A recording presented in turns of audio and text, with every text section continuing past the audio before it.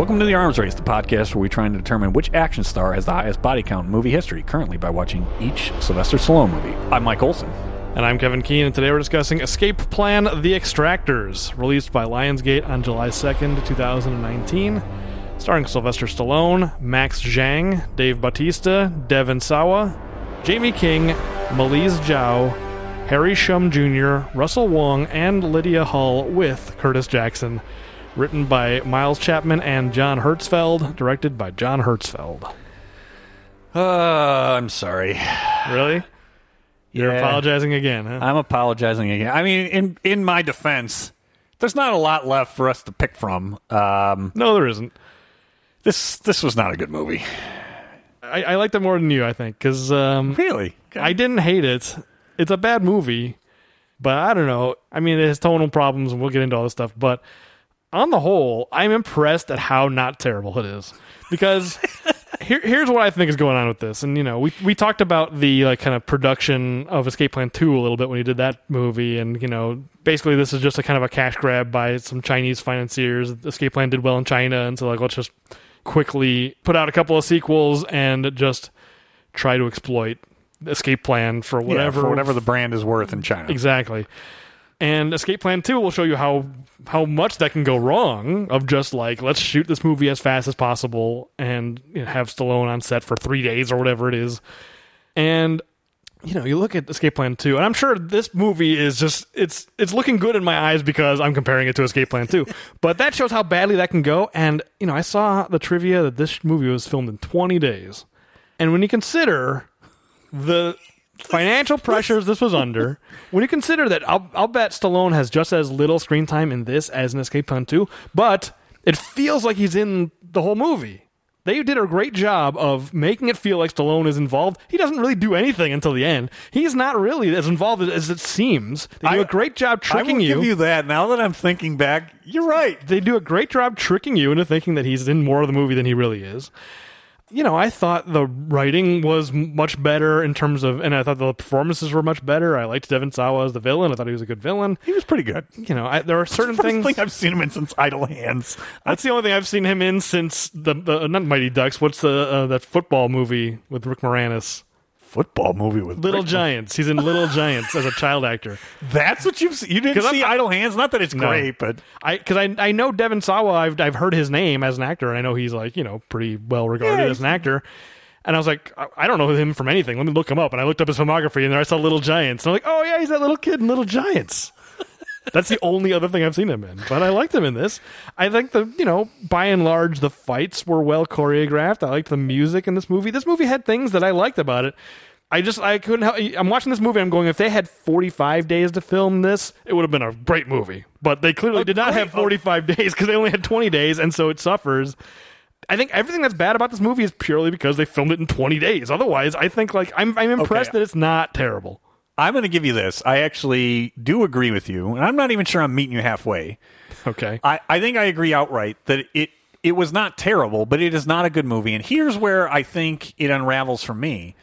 And it's going to go to script problems from day one.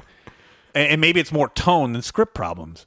This is so far and such a far departure from Lucky Ray Breslin. Oh, that's true. That's what I think my big problem is. You're right. It's not a terrible movie. It's a terrible sequel to Escape Plan. Yes. If this was a sequel to Bullet to the Head, right, which in some ways actually it kind of felt that way to me. Yeah, no, totally. Way more like Bullet to the Head. I probably would have the Rocky rating higher than I do on this. Yeah. I think, and I shouldn't, I'm not sure why I'm defending and I have some affinity or I don't know why. I really like the first Escape Plan. I did too. And this doesn't feel like a sequel to Escape Plan, no, really. Not at all. And look, the second one was so terrible that a lot of credibility was destroyed in that. Yeah. But I think if it wasn't the name Ray Brett, because everybody else other than 50 Cent pretty much is swapped out, right? You've got Abigail's. So many people are different that it almost doesn't matter. Yeah. But because you still have Stallone, I think that's what my issue was with this movie. It's not a terrible movie, but I wish it was Bullet to the Head 2 and not Escape Plan 3. Yeah, you're absolutely right. Because near the end of this movie, Ray is talking about how the whole, oh, my old man, and he used to say, there's none none of that in the first Escape Plan. Literally, he's got that license plate we've been mockingly say Lucky Ray. Like, he does not feel like Lucky Ray. He's like, I'm a bad man, or whatever. He's like, no, you're not. You're Ray Breslin. Feels like John Rambo all of a sudden. Yeah, it does. You're right. It's a terrible sequel to Escape Plan. Although it at least feels like it has some tenuous connection to the first movie as opposed to Escape Plan 2, which didn't feel like it had any connection. That's fair, too. I do think that they did a better job within the script of at least, even if the tone of Ray Breslin doesn't fit, it's really lazy when you just use the same name and put a junior on it. That was pretty lazy, but whatever. Well, at least it made it so I didn't have to remember his name. I was just calling him Junior in my notes. So that I didn't mind that so much. But yeah, I mean, I think if this had just been, forget like Bolt Ahead 2, if this had just been like new movie, whatever. And at least it wisely ignores Escape Plan 2, although they were, I think, written simultaneously and like basically made simultaneously. They filmed Escape Plan 3 before Escape Plan 2 came out. So, and they have different directors, and clearly different directors, because they don't feel, it doesn't feel like the director of Escape Plan 2 was in any kind of communication with the director of Escape Plan 3. This is even worse than Rise of Skywalker. This is like times 1,000 that those two people didn't know. They weren't on the same planet. Yeah. Well, because I was thinking about the character in Escape Plan 2, Shu, who was part of Ray's team, and he's like kind of the main character of Escape Plan 2, basically. And he's nowhere to be found here. And, there's this character in this movie, Bao, who's like this, he's security for, we'll get into the plot. I'm going, that could have been Shu. Like, they could have he left Ray Breslin's and he got the job as, tie it to Escape Plan 2, have it be this character who theoretically we care about, which even though we don't, I think you hit the nail on the head. They realized nobody cares about the character, so there's no reason to connect them. But they didn't know that no one would care when they were making this, because they made Escape Plan 3 before 2 came out. So it's funny how even in that context, they were just like, we're not paying attention to Escape Plan 2. It's like two parallel alternate sequels, and then they changed this. Originally was called Escape Plan 3, and they changed it to just Escape Plan: The Extractors. Yeah, which I mean, it's a pretty generic title. I don't know. I'm gonna be defending this movie to a degree. There are things that I liked about it. I liked how simple it was. Again, I think compared to Escape Plan 2, where it's like hacker groups and rotating prison walls and whatever the hell's going on, robotic guards and robotic medical personnel. This movie is very, didn't they have like the hackers, I don't even remember their names, the three like albino dudes. Legion, right? Legion, that's what Legion of Doom I think we were calling them. Algorithms and stuff. This movie is so simple in a way that I kind of appreciate it. It's like, bad guys kidnapped people, we need to save them. That's all the plot is. I mean, we basically covered we should just skip that segment now because I've covered the plot. But, but I appreciated that it was just like, bad guys kidnap people, we need to stop. That's the plot. But I appreciated how straightforward and simple it is. It's just like, this is just a straight ahead action movie. I'm kind of into it. All right, well, let's get into it. What day is it? What year? All right, it is. I got July 2nd of 2019 as a release date. I don't remember if that was Vietnam or the Russian release date, but that's what I went with. July 2nd, 2019. That's what I said at the beginning. Oh, good. Okay, so we had the same dates. So this is the segment of the show where we're going to discuss the box office and history around I'd say the release, but I guess the upload. I'm not sure what it was. Not really box office either. Well, there's a little bit. So I found, and I could not find it in any other source other than Wikipedia, which it's not an ideal source, but it's the only place I could find anywhere a budget listed. This seems suspect to me. A $3.8 million budget is what I saw. That seems suspect to me. Well, also, we talked, if you go back and listen to our Escape Plan 2 episode, you'll hear me talk about the suspicious finances of some of these production companies that are involved. And actually, we'll get to it later. There's an article that just went up on vulture.com. We'll talk about it later. Okay. But yes, you are correct to be suspects. Well, my only suspect is because I got it from Wikipedia. But so $3.8 million budget. The total box office I was able to find, and it's all foreign, $1.766 million in total box office. The largest market with 653,000, the United Arab Emirates was the biggest market for this movie. It makes me wonder if they got Escape Plan 2 theatrically. Because I was just about to say, I wish we had the Escape Plan 2 foreign box office and to see I should have looked regions it that got Escape Plan 2, if the bad word of mouth about that one affected Escape Plan 3. up. And so they just opened it where Escape Plan 2 did not show. I mean, I would have if I was them. That'd be interesting. All right, so I did pull up, even though it was not released in theaters here in the U.S., I pulled up the U.S. box office just to be consistent. Sure. So July of 2019, Spider-Man Far From Home is the number one movie in America. Oh, sure. With $92.5 million of box office. And that is its opening week, I think, or opening weekend. That movie, I haven't seen it since it first came out, but I liked God, what's his name? The villain. Michael Keaton was awesome. No. That was you're thinking of the first one, which is Homecoming. You're right. Far From Home. Jake Gyllenhaal. Yeah. I actually, for me, it was tough because Homecoming was like one of the, in my view, I think one of the best movies Marvel did. Yeah. So it was a tough act to follow, but I like Jake Gyllenhaal in general. So I think I liked that movie more than I should have, is my recollection, because I like Jake Gyllenhaal. That's what I was going to say. Is I didn't really care for the movie, but I think Jake Gyllenhaal kind of drags that movie up because I think he's so good in that movie. I agree. Number 2 is, I think, a movie you and I saw together, Toy Story 4, with $33.8 million. That's true. We did see it together, and I did not like it. I did not either. We want to talk about a cash grab? That really felt like a cash grab. I'm not that cynical about it. I mean, whatever. It's. I think Toy Story 3 was a nice way to end the series. I don't think you needed Toy Story 4, but people like it. Whatever. People are entitled to like it. I don't like it.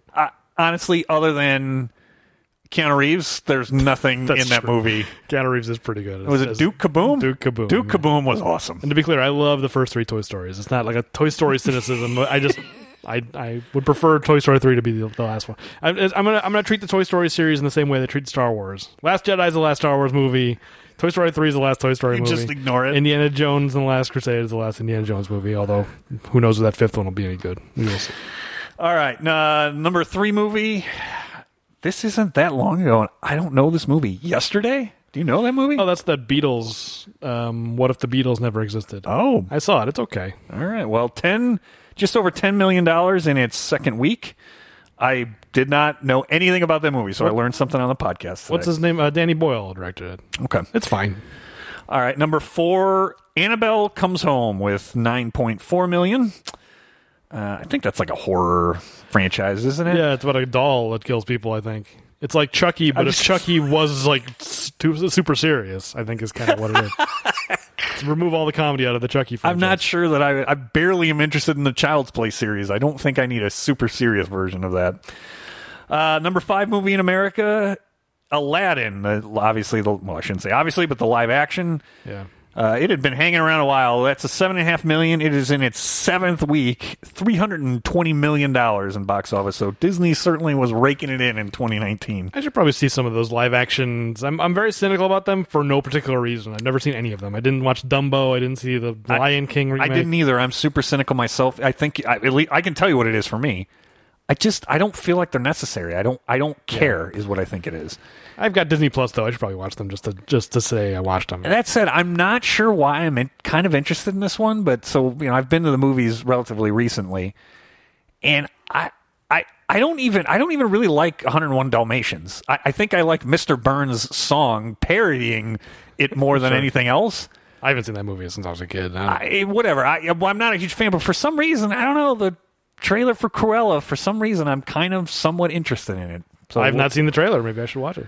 I don't know if you will be, and I'm not sure I really should be, but for some reason, I don't know. Maybe it's because it seems the theme and tone is very much, I would say, almost Warner Brothers and Harley Quinn in a way, but it's almost in a way of like, no, this seems like more of what I would want. I already want nothing to do with any of the Justice League and any of the Suicide Squad.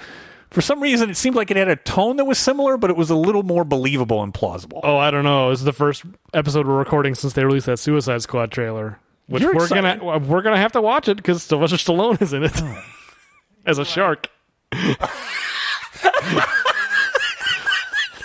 Think about that for a second. As a shark, he seems like he's having fun. He seems like the Groot of that movie based on the trailer. I don't know anything about the Suicide Squad characters, but I don't either. Whatever. I was not. I can tell you this. I was not excited based on that trailer. Based on the Cruella trailer, or based on the Suicide Squad trailer. I thought the trailer looked fun. Oh, all right. Well, maybe we'll agree and maybe we'll disagree on that one. But you're right. We're going to have to add another movie to the list. So getting this one done, we're just treading water. Damn you, James Gunn, for putting Stallone in another movie. You know what? I think that's it too. Is that because of the director? I thought I was going to be like, I was not super excited by that trailer. Okay. Number 6, Midsommar. I haven't seen that. It's a horror movie, I think. Okay, man, I am really out of touch. I mean, 2 of the top 10 I don't know anything about. It's very well regarded, Midsommar. I think it's kind of artsy. Okay. 6.5 million. Number 7, The Secret Life of Pets 2 with 4.6 million. Okay. I can't believe this is still hanging around. It looked terrible. Number 8. In its 4 weeks, I guess it's not that much. Men in Black International with 3.7 million. We did not need another Men in Black movie. That movie feels like it came out 8 years ago. I can't believe it was 2019. I agree with you. It does feel like it was a long, long time ago. I would not have guessed that was a contemporary with... Because I would not guess that it was a contemporary with... Number 9, Avengers Endgame is still in theaters with 3.1 million. I believe it. Man, I just looking at the gross right now. Hold on. We got Spider-Man Far From Home, which is basically brand new. 185 million total box office at that point. So maybe that was its second week. That might have been, it might have been its second week. All right, fine. So in its second week, Toy Story 4, 306 million. Aladdin, 320 million. And the Avengers Endgame, 847 million dollars. Yeah. Disney really needs theaters to open back up. It just lost its first place spot, though. Because of like a re-release of Titanic or something, right? I didn't see that. Is that true? I think so. Oh, that seems cheap. I'm pretty sure it was Titanic. I think Titanic is once again the highest grossing King of the World is what it is. I think they're taking advantage of the fact that there are very few movies in theaters right now, and so people who come on, Cameron, we need to get a few extra bucks as things open up. Do some sort of intro or something for us. No, I don't even think they did that. I'm not sure. I could be wrong. Maybe I'm misremembering a story. No, it could very well be because there have been a lot of welcome back to the movies, and they're just releasing. I've gone to a few of them. Yeah. We took my son to see Ferris Bueller's Day Off because. Yes, we have it at home, but I'm like, this would be cool, and we had the theater to ourselves, so it was super safe, too. That'd be fun to see, if only because then the jokes make sense. If you're still here, go home. I've never seen Ferris Bueller in theater, so I've never had seen that joke. He was telling you to go home in the home that you were already in. I'm already at home, Ferris. And then rounding out the top 10, Rocket Man in its 6th week, 2.6 million, rounding out the top 10. All right, television in 2019. Just skip it. Who cares? No, I feel like I have to do this. NBC Sunday Night Football is number 1 in America, of course. That says it all right there. And then it's pretty much sports and CBS. Here we go.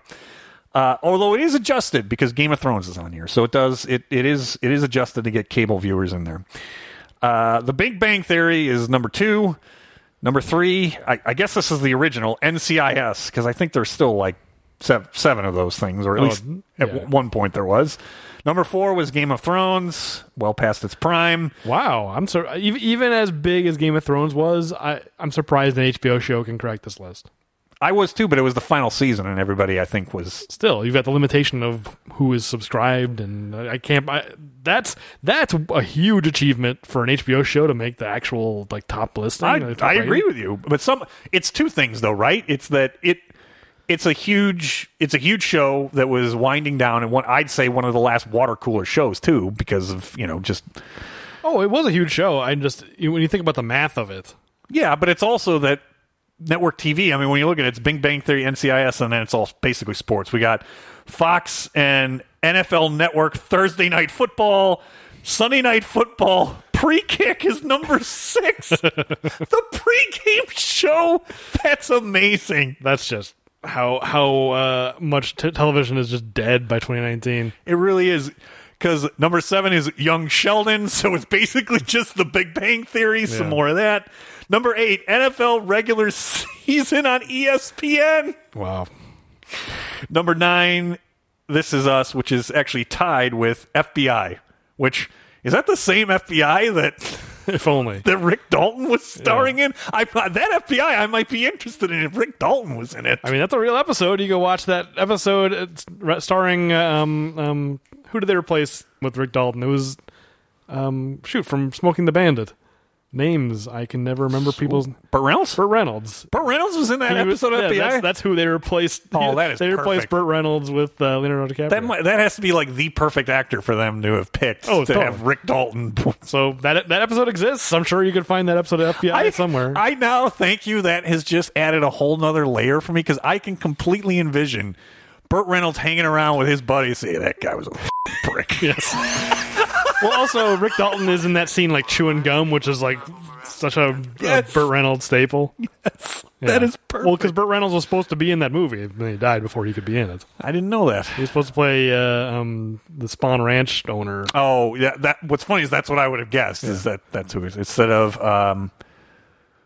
Now the name is going to escape me. Don't look at me. I know who you mean. It'll come to me. All right, let me finish out the history here. The S&P 500 is at just under 3,000 at 2,996. All right, for the month of July, the first history bit, the National Oceanic and Atmospheric Administration reports that July 2019 has been the hottest month on record globally at 0.95 degrees Celsius above the 20th century average. Not a good piece of history. I have a feeling that's going to happen pretty much every year. Unfortunately, it likely will. July also was impacting the environment. July 1st, Japan resumes commercial whaling after a 30-year moratorium following its withdrawal from the International Whaling Commission. I didn't know about that. I didn't either. Some of these things sometimes I learn. None of this is good news. It usually isn't, but it's even more depressing when it's recent. It is. July 6th. It was really downer everything I found. July 6th, billionaire financier and registered sex offender Jeffrey Epstein is arrested on federal charges of sex trafficking and additionally charged by the Southern District of New York with sex trafficking and conspiracy to traffic minors in Florida and New York. July 10th, maybe a little bit more upbeat, the last Volkswagen Beetle rolls off the line in Mexico. The last of just under 6,000 special edition cars will be exhibited in a museum. Okay. But then July 11th, singer R. Kelly is arrested in Chicago on federal sex trafficking charges. Well, it's not. It's good news they're being arrested, these people, I guess. It's true, but oh man, this is not good. Also on the criminal front, July 17th, Joaquin El Chapo Guzman, former head of the Sinaloa cartel, which became the biggest supplier of drugs in the United States, is sentenced to life in prison plus 30 years, which I found to be very interesting. Yeah. Well, I know how affects, sentencing has to work for certain victims, I understand, but it is still kind of... Is that before or after he got broken out of prison? Because I think he was in prison and then he... Oh, this was well after. He was broke down in Mexico. I mean, he broke out multiple times in Mexico. Okay. But So no, this was he's in the... now back in prison. No, once he was in the U.S., that... Oh, that was the U.S. sentence. Yes, okay. that was a U.S. sentence. Okay. July 24th, Boris Johnson becomes Prime Minister of the United Kingdom after defeating Jeremy Hunt in a leadership contest, succeeding Theresa May. That was pretty much it for the month of July. A lot of downers. The New York Times bestseller was Where the Crawdads Sing by Delia Owens. Okay. And this, speaking of... That doesn't feel like it was 2019. This song feels like it was like 6 years ago. I can't believe it was only 2 years ago. The Billboard 100, Old Town Road by Lil Nas X, featuring Billy Ray Cyrus. That doesn't feel that long ago. Oh, it feels like an eternity ago to me. Okay. So that's what was going on in July of 2019. I associate that song with the Rambo Last Blood trailer because they put that song in that trailer. Do you remember? No, I don't remember. It was like an I wanna instrumental version, I think. I want to forget that song. That was Whatever. that was an annoying song that was popular. It's a silly song. It's like it's the modern equivalent of like Disco Duck or something. You know, it's just it's hard to get mad at it. I don't mind it. That was July 2019. Okay. Ready for the big picture? Yes. Thank you for keeping certain people's names out of your mouth for 2019 news. Move on to the big picture. I did that for you. Yeah, I appreciate it. You want to talk? We'll talk. I'm a sucker for good conversation. All right, the big picture where we discuss the plot of the movie. What's your 2 sentences? I basically already did it, but you can do it again. All right, let's see. So I did do my best, although I unfortunately had to get Jeffrey Epstein in there. So this is maybe tangentially connected. Shang Industries, quote, not Foxconn, is opening a production plant in Mansfield, Ohio, instead of Mount Pleasant, Wisconsin. The daughter of the company founder is kidnapped, apparently for ransom, by Lester Clark Jr., who apparently exists in this universe. Oh, and Ray Breslin no longer escape plans. He seems to be just a brute object, blunt force object that slits people's throats. Yes, he is that.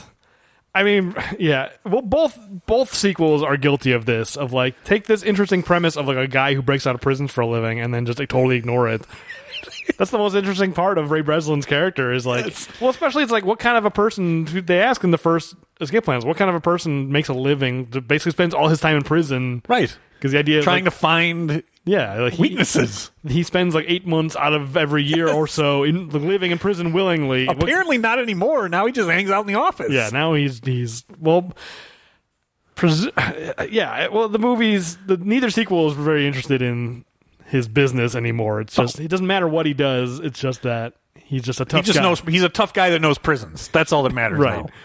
Yeah, although he says at the end of this movie he's giving up being prison stuff. It's like, well, you didn't really choose this time. You got pulled into this prison plot. Anyway, yeah. It's essentially a revenge story picking up from the ending of Escape Plan 1. Yeah. Lester Clark, Vincent D'Onofrio, was killed. What's funny is I forgot. I haven't watched Escape Plan in a while. I forgot what happened to him. That's true, because even though it's a Stallone movie, we covered it as part of our Schwarzenegger run, so it was a long time ago we watched it. A long time ago, and there's a part of me, too, I feel bad that we covered it on Schwarzenegger. I feel like Stallone needed the one good escape plan. We needed it when we were covering him. Yeah, Stallone, or Schwarzenegger got credit for the good one, and now... Stallone gets the junk. You can definitely tell still, I mean, I said on Escape Plan 2, and I think it's also true here, you can really tell that Dave Bautista's character was originally written to be Arnold, because the way they treat that character of like larger than life, just like shows up. Yeah, exactly. Just is this superhuman guy? Like, is way cooler than Ray Breslin, basically. But it's like if it's Arnold, it makes sense. But Dave Bautista is like drawing all this attention away from Stallone. He does, and I like, especially in Guardians of the Galaxy, I really like Dave Bautista as Drax. It's not the same. I like him in this movie more in Escape Plan 2, but that's true of basically everything. Yeah. When you compare everything to Escape Plan 2, everything's better. That is fair, but there's a part of me, it's like I want that to be Arnold. It's just not the same. Yeah. I think if only, who knows what decision Arnold would have made, but I can't help but wonder if only this movie had existed, if Escape Plan 2 hadn't existed and they sent Arnold the script for this, maybe he would have done it, but he probably saw Escape Plan 2 first and was like, absolutely not. Not touching that thing. So, script problems from day one. But yeah, I mean, essentially Lester Clark Jr. is out for revenge, and he also wants money. He also wants money, and it's like he may as well just kill two birds with one stone, I guess. I honestly think that's it. You pretty much, it's bad guys kidnap people. You got to stop them. Lester Clark wants revenge and money. Because it's like this two-pronged plan where he kidnaps the daughter of this industrial. I didn't make the connection to Foxconn, but you're right. It's totally Foxconn. And then he send so Bao is the name of the bodyguard who failed to protect his daughter. Shen Lo. Yes, I didn't remember. I didn't pick up Lo. I think it's Shen Lo. Yeah, I had because I was watching a different TV show that I needed closed captioning on to understand. Some accents, and so I still had it on when I was watching this movie. That actor who plays Shen Lo is tough to understand. A little bit tougher. Bao is I think easier. I think. You get the sense that the actor who played Bao actually just speaks English, and the actor who plays Shen Lo is maybe learning his lines phonetically and maybe doesn't fully understand what he's saying. Could be. I don't think that actor is there for acting. He's there for martial arts, and I think he's really good at it. I think I was very impressed with him as a martial arts performer, and I thought his fights were pretty good. So it's worth he doesn't have to say much. This movie doesn't need much in terms of dialogue anyway, because the plot legitimately can be summed up in 2 lines. But I think that's why I liked it more. Is it's not really trying to be anything. No, it's not trying to do more than it's capable of doing. It's like, okay, we got 20 days to film this movie. Let's just make it as straightforward as possible. I remember in Escape Plan 2, there's that scene where Dave Bautista goes to that insect society and there's all the crazy stuff about you got to find this bank account or whatever. It was like Escape Plan 2 thought it had a plot, and this movie at least knows it doesn't have a plot. I forgot about the insect society. I went back and I glanced over my notes from Escape Plan 2. But Escape Plan 2 thought it was this complex thriller, and it was so not. And this movie, at least, is like... Escape Plan 2 had the precogs apparently in it from Minority Report. So much going on in Escape Plan 2 that is ridiculous. That's why this movie is... There's just no fat in this movie. Devon Sawa kidnapped 2 people. He kidnapped the daughter of a rich billionaire and was asking for ransom. That's the one prong of his plan, and the other prong is he kidnaps Abigail. Abigail, yeah. Jamie King's character, who was previously played by Amy Ryan. Amy Ryan, yes, thank you. And that's for revenge, because he's angry that his dad was killed. But 50 Cent killed his dad, really. We do get a clip of that, which is one of the few things I did remember from the first movie. Was Sleepy Time, motherfucker. I had forgotten the frantic trying to slapping on the steering wheel. It made me laugh, actually. I had forgotten that too, yeah. And then right. Which really made me laugh too. Yeah.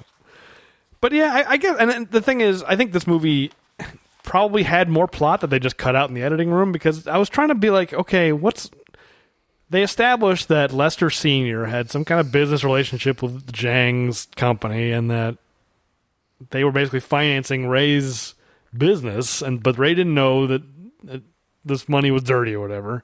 And I looked back at my notes at Escape Plan 1, it was like, okay, Lester sold Ray out to that ship, the prison on the ship, because he wanted to run this for-profit prison company, and so it's like, all right, we'll give you Ray. But and I'm going like, is that Zhang's company? Are they trying to connect these dots, or do they just not care? I think that was the point, is that the technology was provided by Zhang, right? And that Lester, I think, wanted to basically take over and run the operations, if you will. Yeah, he wanted to jump over and be in this more lucrative side as opposed to just probably higher profit margins than just.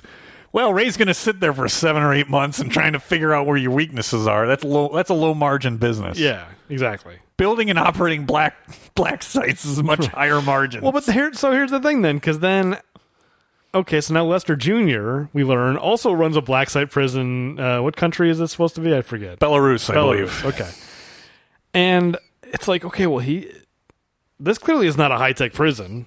No, so it's like the most I'm going to talk about is that. So okay, well, yeah, maybe we should save that for technology. I was trying to connect the dots of like, should I even bother, or should I? Because I'm like, okay, is this like a rival black site?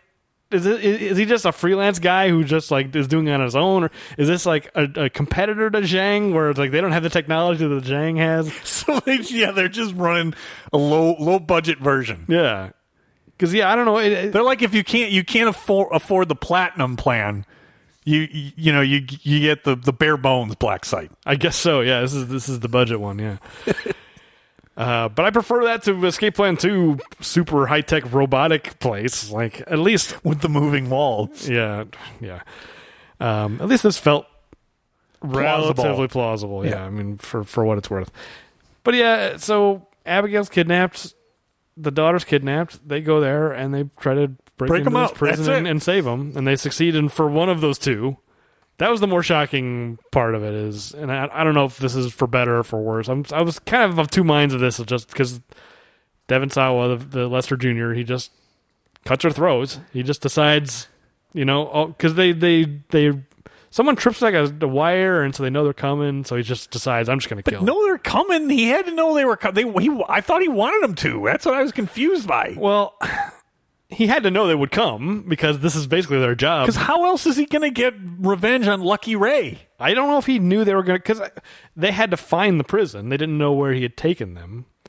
He somehow flew all of them from Ohio to Belarus. How did he do that? I don't know. He must have had some plane ready. But he didn't want his prison to be found. Well, he probably actually stole her plane, because she had a private plane that was there. Okay, that makes sense. Yeah. There. I didn't even have that in my questions, but you've solved the question. So, but yeah, it didn't seem like he wanted to be found. He didn't expect to be found. I think he just. But yeah, why even kidnap her at that point? That's what I because they break into Ray's building. Yeah, you kidnap her if you just want revenge, then just kill her there. Kill her there, right? So I took it as he wanted to lure Ray in because he wanted to kill Ray, not her. But if so, then you can't be surprised when he shows up. That's the whole point, right? You're setting the honeypot. Well, also, Ray is there, and they could have just killed him then. Ray is maybe, he's scary and he's tough, and you don't want to mess with Ray. I don't know. In his home office, you Yeah. don't want to mess with Lucky. I just can't not say Lucky He is Ray. Lucky Ray. He will always be Lucky Ray. He's not very lucky in this No, movie he's because not. he loses his girl. Because, the whole thing is Lester Jr. kidnaps... What's the daughter's actual name? Daya or something like Yes, that? Daya. And he slips like a USB thing into It says Breslin. It says Breslin, and then later you learn, like, that's how I found Abigail, as I tricked you into leading me to him because it had a tracker and the USB or whatever. It's like, okay, fine. That doesn't seem... That seems overly elaborate, but okay, fine. I don't know. It just seemed like the movie trying to connect those two plots in a way that I think it so. didn't seem Because like they what connected. doesn't make sense to me is if Ray is still running some sort of business, people have to know how to get to his office. Right. You can Google him. Bao knew how to get to his office. That's a good point. Yeah, you would think that Lester is the son of his former partner. You would think he would know better. Even if they moved offices, I get that. But the point is, the guy runs a business, and how did Bao find it? But that's why it would make more sense if that was Shu from Escape Plan 2, because of course Shu would probably know how to find him. So You would hope it so. It would actually make a lot of sense if that character had just been Shu. But no, he's a new guy. Just has the name written on a USB. There's got to be more than one Ray Breslin in the world. Did it even say Ray? I thought it just said Breslin. It might just say Breslin. If it just says Breslin, is he the only Breslin in the world? Yeah, and the other character, Shen, just happens to run into Breslin because they're both breaking into The same place. one of the Zhang's offices or whatever. So at least they kind of knew each other because of that. But yeah, Bao didn't know Ray. No. He's just some guy. He finds a USB that just says Breslin. And honestly, it would be like all of a sudden something's in your pocket. It says Olsen. Oh, Yeah, that narrows it down. I mean, maybe there's fewer Breslins than Olsens in the United States, but what's funny is all of these which you've gone through, none of those are my questions. I'm generating new questions Oh here. no! I mean, we're talking through the plot and realizing. I mean, I knew it didn't make sense. It's taking on more water as we're going through this. I mean, it's not asking to be dissected. So as we dissect it, I think it's clear that it doesn't hold up. But anyway, yeah, they all decide to team up and they fly over there and they try to break into this prison and They do some damage. Bad guys die. They save a few of the hostages. They save a portion of the hostages, -1. Actually, a very small portion, because there's a bunch of Daya's employees. Most of them don't make it. It's a very small percentage that survive. Is that true? Most of them don't make it. One gets executed for sure. Oh, almost all of them. She has one left. Did Everybody they else all is get gone. executed? Yeah. When did that happen? I've got it in the body count. Oh, you're gonna have to tell me because I didn't. I saw they execute the one person because they call the billionaire. Yeah, that was only one. No, there's other ones that don't make it. When do they kill them? No, there's some get killed in the airport or the hangar. Oh yeah, I've got those. There's like 3 that get killed there. Yeah, only one of them I think is actually. So there's a bodyguard. There's one of her employees, and I think the pilot bites it. Yes. And then there's another one. When he's trying to narrow down who. There's one. There's no talking, and that guy gets thrown and is like he's dead just from hitting a wall. Oh, see, I didn't think he was dead. Oh yeah, he's dead. They drag him off. No, they drag him off. That Okay. guy's dead. We can talk about this. And then there's another guy who, they first pull out because they think he might be able to get the access, and no, it's not him. And yeah, they shoot him then. Okay, I think I have that guy. Yeah. So Okay, I thought you meant. Okay, I thought we just need to add the guy who gets thrown into the wall because I was like, that guy's probably pretty hurt, but I didn't think he was. Oh, dead. he's gone. So there's only like 3 or 4 that actually make it to the prison, and then of them, only one of them survives. No, when they pull everyone into the chapel, there's like 9 or 10 employees that are there. They execute one of them. See, I thought when you just said there that none of them make it, I thought you meant at some point they execute all of them, but no, they only execute one No, man. to show they mean business. Because there's nobody else that comes back. Well, you don't see him come back. There's no like. No, they're they- all dead. Okay. I'm sorry. I hate to break this to you. They're all dead. I wish everyone could see the expression in your face. You're so simple. No, they're all dead. I mean, you seem so you've sorry got- to be wait a telling me minute. this. Well, here, let's walk through the logic, right? So we're in the hangar at the end of the movie. Oh yeah, they You don't come see- out of the plane. Yeah, There's nobody else coming out. Lucky Ray is there. Trent is there. The one employee who survives, yeah, Shen and the hacker guy. yeah, Yeah, the hacker guy. I actually don't know his name. Shenlo and Daya. That's the only people who get off the plane. Everybody else is dead. Yeah, but maybe they got home another way. That's a private plane. There's only so much space. They're dead, man. Well, they should have shown it then. Whatever. It's a reasonable assumption. We'll have to talk about it in the body count segment, whether or not we could count that, because if they died off screen... I mean, none of them are Stallone, but whatever. Yeah, okay. All right, so you're at the very least, certainly we see... it's a low... Let's put it this way. This is not a super successful mission. It's true. Okay. Well, but I think maybe that's why the tone goes so dark, because in particular when it comes to Abigail's throat is cut, and then, like... It's just like, okay, Ray is pissed now, and rightfully so, and suddenly he's this incredibly violent guy. He's no longer just solving puzzles in his head. No, yeah. Yeah, he's gone from fun, like, virtual Rubik's Cubes, just a guy... to just cutting people's throats and throwing them over the 3 stories. Yeah, that is so extreme. But it's understandable given the context, but it's like, that's why I think I'm in 2 minds about it. It's just like, boy, this movie, by killing Abigail, especially in such a brutal way, it really sent this movie down a path that it could not come back from. So even at the end, when they get back, it's like, okay, at least we saved Zheng's daughter, and at least we survived and we're alive. There's still this like tone of just like, oh man, that was rough. It was. All right, I think that covers the plot. You ready? You got anything else you want to cover? You ready to move on? No, we can move on. I mean, it's a very simple plot, so let's move on. It's already up in the cloud. What cloud? What cloud? This is the segment of the show where we discuss how advances or changes in technology might have affected the plot or other scenes in the movie.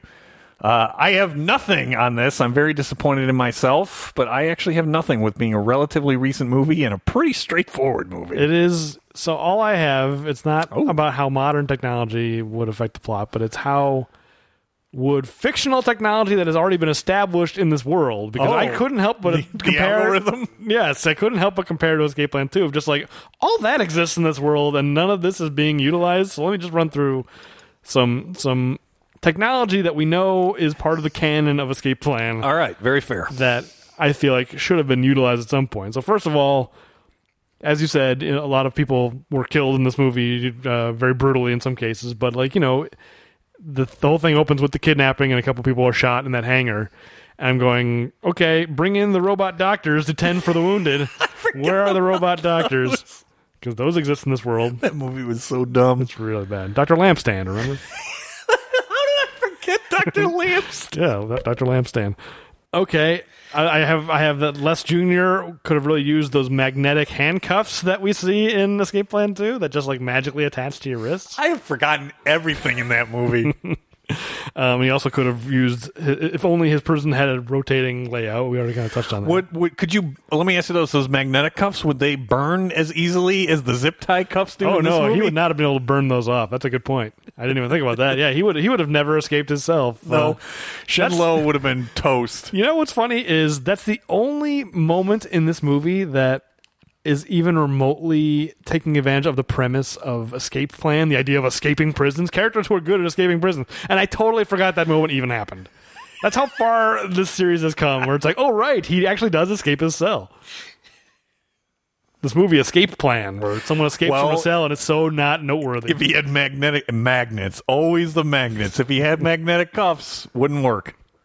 Yeah, no, he wouldn't have escaped because and they just I'm sure this wouldn't have burned by using like paint chips. No, okay, and then the hacking technology in Escape Plan 2, and actually, plot wise, I couldn't remember. My notes weren't clear because I was like, doesn't Ray and doesn't Hush, the 50 Cent's character, don't they have the magic satellite technology that can hack into like nuclear arsenals and things? At the end of Escape Plan 2, don't they have that? Can't they use that to hack into any place in the world? And this movie starts with Ray having to like physically break into an office to steal a disc. It's like, Hush, you ended the last movie with the keys to the kingdom. I think you're right. And also in that movie, he hacks into everything very easily. He hacks into a million things, and it's just like no problem. In this movie, everything's so low tech in this movie compared to Escape Plan 2. Ray's got to take a disc out of a guy's pocket. You're right. And then it's used as a tracking device to boot. Well, no, I think that's a different thing because there's the disc they steal from the Zhang office. Yes. But then also Bao, Les Jr. slips the USB into Bao's pocket. that was the disc I was talking about. I hear you. They first had to get the disc that Breslin breaks in. Yeah, that's steal. the disc I was talking about where they steal it. And I don't even remember what they learned from that. It's just like, oh, they're bad. No, what it was is Ray wanted to see if there was anything that connected that Lester Sr. connecting Zhang to him. Okay. So Ray was trying to cover his tracks was basically to see if there was anything on there that compromised him is the reason he was trying to get it. Okay, fair enough.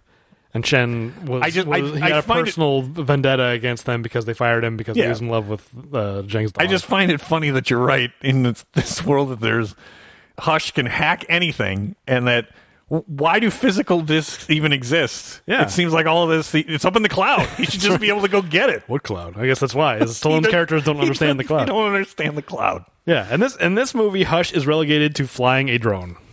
Right. He could hack anything in the last movie, and now he's just like, I'll be back in Atlanta. Flying, or no, he's in Los Angeles now because they've moved yet again. Atlanta the last time is because it was cheaper to film there. Yeah, because it turned out the prison was there. We learned. Remember, it was underground in Atlanta. It was right underneath their noses. They've moved. I was just in Atlanta on spring break. I guess I should have been looking for the prisons. Should have been. You should have tried to hack into local networks to find Hades was the name of the prison. We've gone from what was it called in the first movie? I have it in my notes somewhere. It's been so long. Oh, it was the Tomb. You're right. The Tomb in the first movie, and then it was Hades, and now it's Devil's Station. Colorful names. Wolf Den to what is it in Rambo? Oh. Colorful prison names. Wolf Den to Dragonfly? Dragonfly. That's right. That's Dragonfly. Yeah, so the Zhang Industries loves their colorful That was prison Rambo names. 2, though. That was Rambo 2, yeah. Yeah, it was Rambo. All right. So I didn't have anything else. Very, very good. Very good in pointing those out. And goes without saying, the algorithms. Of course. It's going to get you. Endless algorithms, yes. Exactly. All right. It's going to get you. Let's move on to little details. That cardboard headstone tipped over. This graveyard is obviously phony. All right. The Little Details segment of the show where we discuss minutia that we found entertaining or interesting in the movie. You want to start us off or you want me to? I'll start at the start, which is something I've commented on in the past, but this movie is egregious.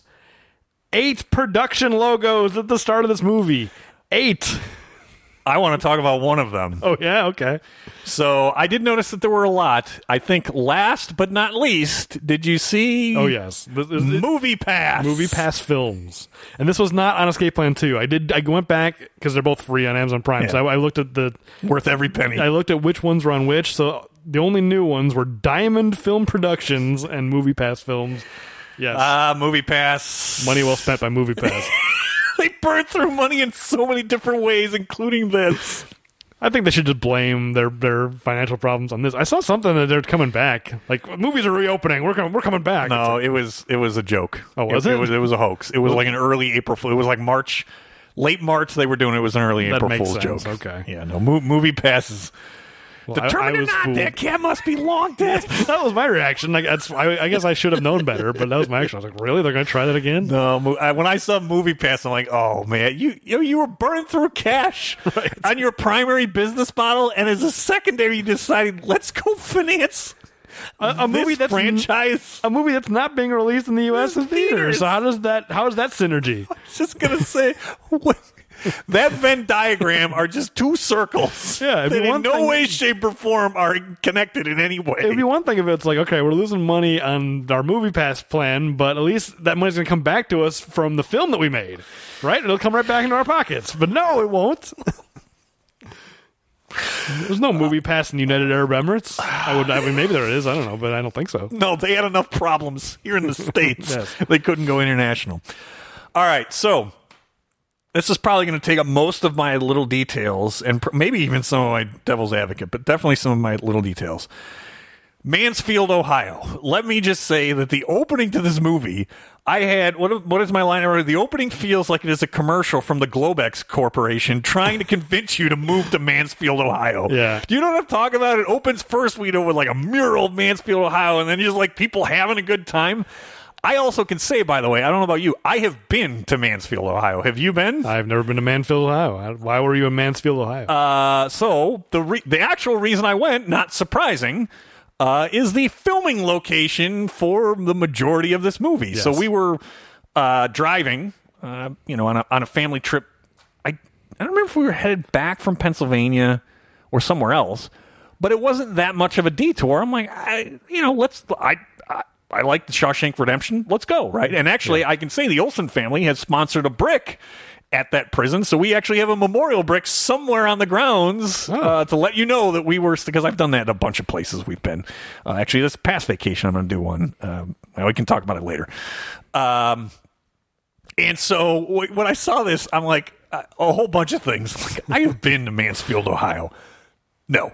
It's a prison town, right? I mean, it's not a prison town, but I mean, it's an old kind of Rust Belt, industrial town. Some of that is true. It was a prison town at one point. Maybe it was. It actually was not a prison. It was a reformatory. Okay. And there's been a lot of movies that have filmed there. And what's funny is that if that had not been in the opening sequence, within probably like 5 seconds at Devil Station, I'd say, I know what that is. I've walked down that spiral staircase. I know where this is, without a doubt. Yeah, they do a pretty good job disguising it, because I mean, once they said Mansfield, Ohio, I was, I bet they filmed in that prison. Yeah. And then when I was watching the movie, I'm going like, is that? Like, they disguised it just enough where I was like, okay, it doesn't quite look like Shawshank, but I don't think it's disguised. It's just fallen that much into disrepair since Shawshank was filmed. Oh, really? Okay. Yeah. I guess that's no. The way it looks today is like in that movie. That's exactly what it looked like 3 years before when we were there on that vacation. I mean, it's just you could have been there while they were filming, for all you know. No, because I don't. It wasn't. Well, it was released in 2019. There were some cardboard stand-ups, of all the movies. I wonder now if, in hindsight, if like Escape Plan might have had just like filmed there, and I'm just like, whatever that is. Right. No, because we would have seen the first Escape Plan, so I would have. Either way, when I saw that, I'm like, come on, this is. Was this like in the filming? Did they get a discount on the filming site to do a promotional video? That's literally what I was going to speculate. It's just like, hey, if we let you film here, we'll give you a permit to film here, but you need to. Here are our terms. You can do it cheap. You just need to have a promotional video in the first 15 seconds of the movie. Well, it just kind of felt like, this is a Chinese America co-production, and it kind of just felt like right off the bat they're pandering to both demographics of just like middle America. It's so wonderful, life is so great here, but also China's here to bring jobs and to be the savior of middle America. So they found a way to like pander to both at the same time. So I'm going to go on to my next one, and then you can fire off. But my next little detail is Daya's, like, when she's going through, all I could think of is that she was like Ray Stantz going through the firehouse. She loves everything about these dilapidated buildings from Westinghouse. Yeah. Wow. I mean, I just can imagine, wow, this place is great. Yeah. When can we move in? You got to try this pole. And then what's funny, though, is that her body card was exactly like Spangler. No, I do not think your dad is going to like this one bit. You're right. It is very similar because the play is just a dingy warehouse. She's so excited about it. Both buildings. She's like ready to move in. I mean, where can I sign the lease? Yeah. What's so special about this place and this particular location? She's just, what is it? Is it a Simpsons episode? What am I thinking of? Where it's like, maybe we should look inside before buying, or was it Rocky 2? I forget what it is, where it's like, maybe we should look inside before we buy this house. Did they buy the house in Rocky 2 without looking inside? What am I thinking of? I think you're thinking of our discussion about Rocky 2. Maybe. He does. He just like...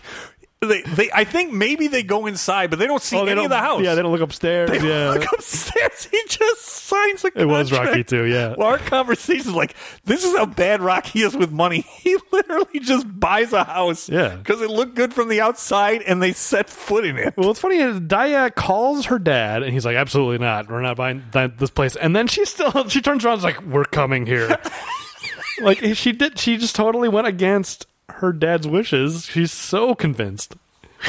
So yeah, right. I guess she's sold. Yeah, so Ray Stantz is immediately what I thought of. So sorry, I dominated there. No, What's your next little detail? Because we're coming up on next is the kidnapping, and that was my next note. All right. So two scenes back, more or less back to back, and I just found it funny how in both cases you've got Bao and you've got Shen, and in both cases they just attack before they even are sure there's trouble. I mean, in both cases they turn out to be correct, but Bao notices at the hangar there's people in combat boots and like guys really kind of looking shifty, and before anyone attacks, Bao starts punching dudes. He's the instigator. He is the instigator, but I assumed that he saw like an ankle holster or something is what I assumed, but you don't really see anything. Oh, and he's right. I mean, he's correct that these are bad guys, but it's just funny to me how he just starts wailing on guys. Starts punching dudes. It's just, if you were standing there, it's like, hey, what are you doing? Hey, like, these are just mechanics. Right. I just found it very funny. And then it happens in the next scene with Shen because he goes into that office and he's just like, hello, I'm here. I'm Mr. Friend. I'm here. I have a surprise for so-and-so. And then... Surprise. Yeah, I thought that was kind of a funny moment. Surprise. What name can I give? Friend. I've got a Mr. Friendo. Yeah, of course, I thought of that also. No, but he's like, please wait here and, we'll be with you. And then, like, goons come out one by one. Hired goons. And then the last one to come out is a woman... obviously the goons are like these big, huge dudes, but the woman, unclear if she's security or not. I think she is. She's security. I took her as security. I think so too. But once again, Shen just attacks, and the first thing he does is throw that woman through a table. It's like, boy, you're correct. I mean, I'm sure you're right that she was trouble and that you needed to deal with her. But hey, first thing we see this hero do, he's again, he's like our main character. You just got to throw this woman through a table. Beating on people in an office. Can I ask? I'm going to move up one of my devil's advocate questions now. Mm-hmm. Can I ask you, did anybody work in that office, or was it just goons? It seemed like just goons, yeah. Well, I think. The receptionist was not a goon. But I think she was just a front. Sure. I honestly think there was no legitimate office workers in that building. I think it was just goons in there 100%. Yeah, it seemed like it. Okay. No, I don't think we see anyone at a desk or anything. Oh, other than the receptionist, but she's just All right, so I'm going to go back actually in the hangar. I do agree with you that I like.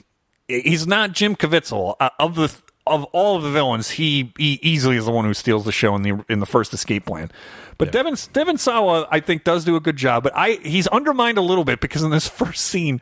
All I can think of it's throughout the movie. He has a baby Bjorn basically for his pistol. Does he? I didn't know. Yeah, because he's basically got it. It's like I don't know if you know. I mean, you didn't have kids, but a baby Bjorn is basically like a backpack. Yeah, well, I'm familiar. He's literally and he's got it like right here, and he takes it in and out multiple times. I'm like, how am I supposed to take him seriously? He's got a baby Bjorn for his handgun. It's just like a front holster, but yeah, I didn't notice. It's ridiculous. Is it just like right in the center? Yes, of the chest? It's dead center the whole movie.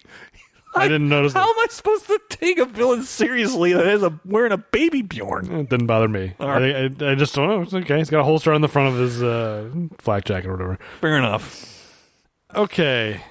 I just have a note how I don't remember what the music was, but I just remember I have a note saying that I liked the music that they used when they revealed Devon Sawa as the villain in that hangar scene. Ooh, I don't remember that. Yeah, now I don't remember what the music was. The thing I remember most about him is, and probably the scene that I liked the most, he was tuning up a little bit. He was like, lock him up. He's like, oh, I love that sound. Yeah. That I did kind of enjoy. He's tuning the scenery in a very understated way. He's finding an interesting lane here where he's not... He's playing pretty real and pretty kind of... He's downplaying a lot, but he's not boring. He's not like... underplaying it too much where he's just not interested. I think he's giving it an interesting he's giving it an interesting flavor, but he's underplaying a lot. I thought he was really good. Agreed. I do remember the only music I remember the score, and there was good and there was bad, but near the end they were overusing this piece of music where it's just like boom, boom, boom, boom. I was enjoying a keen musical reenactment. I try. Well, it's the only music I remember. The music where they reveal the villain is better than that. That's the one piece of music I remember. All right, so this is dovetailing off of my either first or second point. We eventually, I think, legitimately get a Mansfield Police Department police station, and there's a bunch of like establishing shots of like, I don't know if it was officers that were retired or killed in the line of duty. Like, how much did Mansfield also finance this movie? Because it's amazing how much time we spend here. I didn't notice that, but I was wondering if the actors who played police were actually local Mansfield police, because they didn't feel like actors to me. They didn't to me They felt either. like cops who were like just hey, Dennis Farina. Yeah, well, but like just like let's just hire real cops. They'll just it'll feel more real, because they felt way more real than a lot of this movie, where they're talking to Mr. Zhang and coaching him through this situation. The only thing that I think the performances felt real, but Mansfield's not a huge town. I'm not sure that they've got the resources for detectives to be. No, they would call the FBI in. I would hope so. Yeah, definitely. Just like this local police department, because they're interviewing Bao, and then Mr. Zhang shows up and like gets into a fight. Yes. Yeah, and then like get him out of here. Like this local cops dealing with like billionaire, like a Chinese billionaire, and his like one of the richest 10 people in the world. Right, and they're stuck like dealing with this like borderline like international incident. All right, what else you got? Just a very brief moment. And I'm gonna have to bleep a lot apparently in this episode, but I'm just gonna say it because I just found, I don't know what it was about her delivery, but a lot of verbal morality statute violations. No, but I mean, full on bleeping, because Abigail, when she's getting kidnapped and they're carrying her out, and I don't know what it was about Jamie King's delivery, but she just goes like, "F you." Something about it, she's been kidnapped by like horrible guys. I remember that too. I like it. No, I'm not gonna. There's no damsel in distress. It's just funny how she blurts that out, like almost nonchalantly. She's been kidnapped. You're right.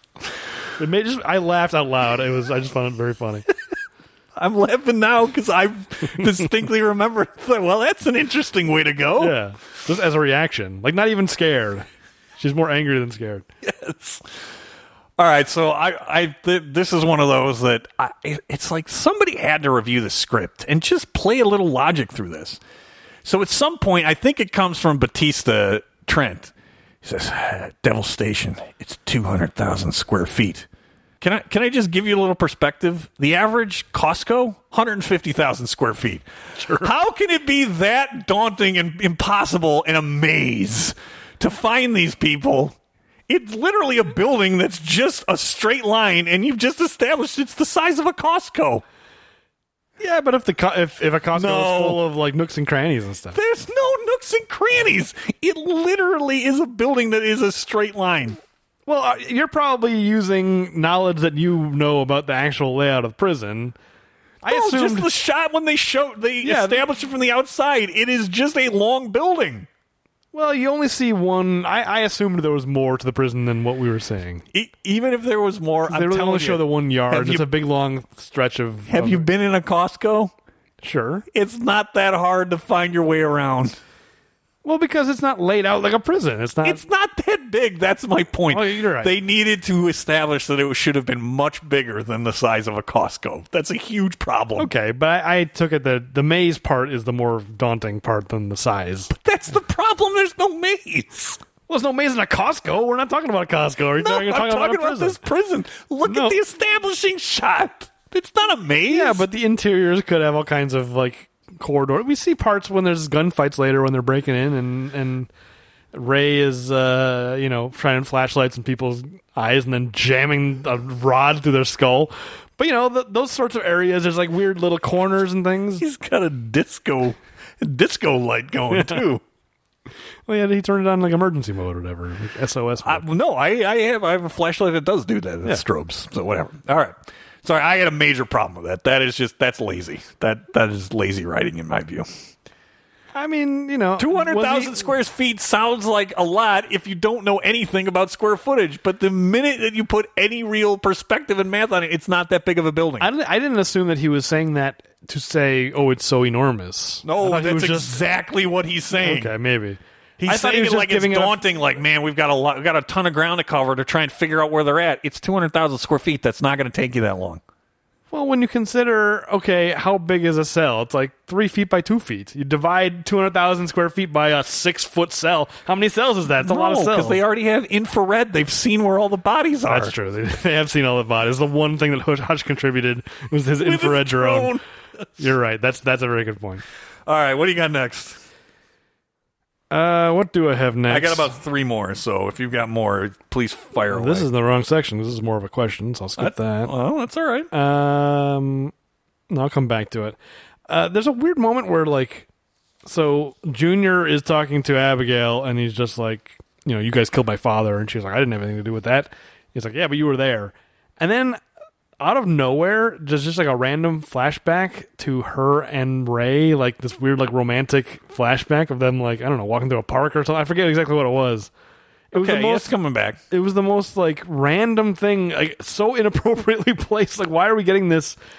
I guess to remind us that Ray and her are an item or whatever, but they're talking about killing Lester Sr., and suddenly we get this flashback. Is that where it is in the movie? Mm-hmm. Yeah, all right. I guess I missed that.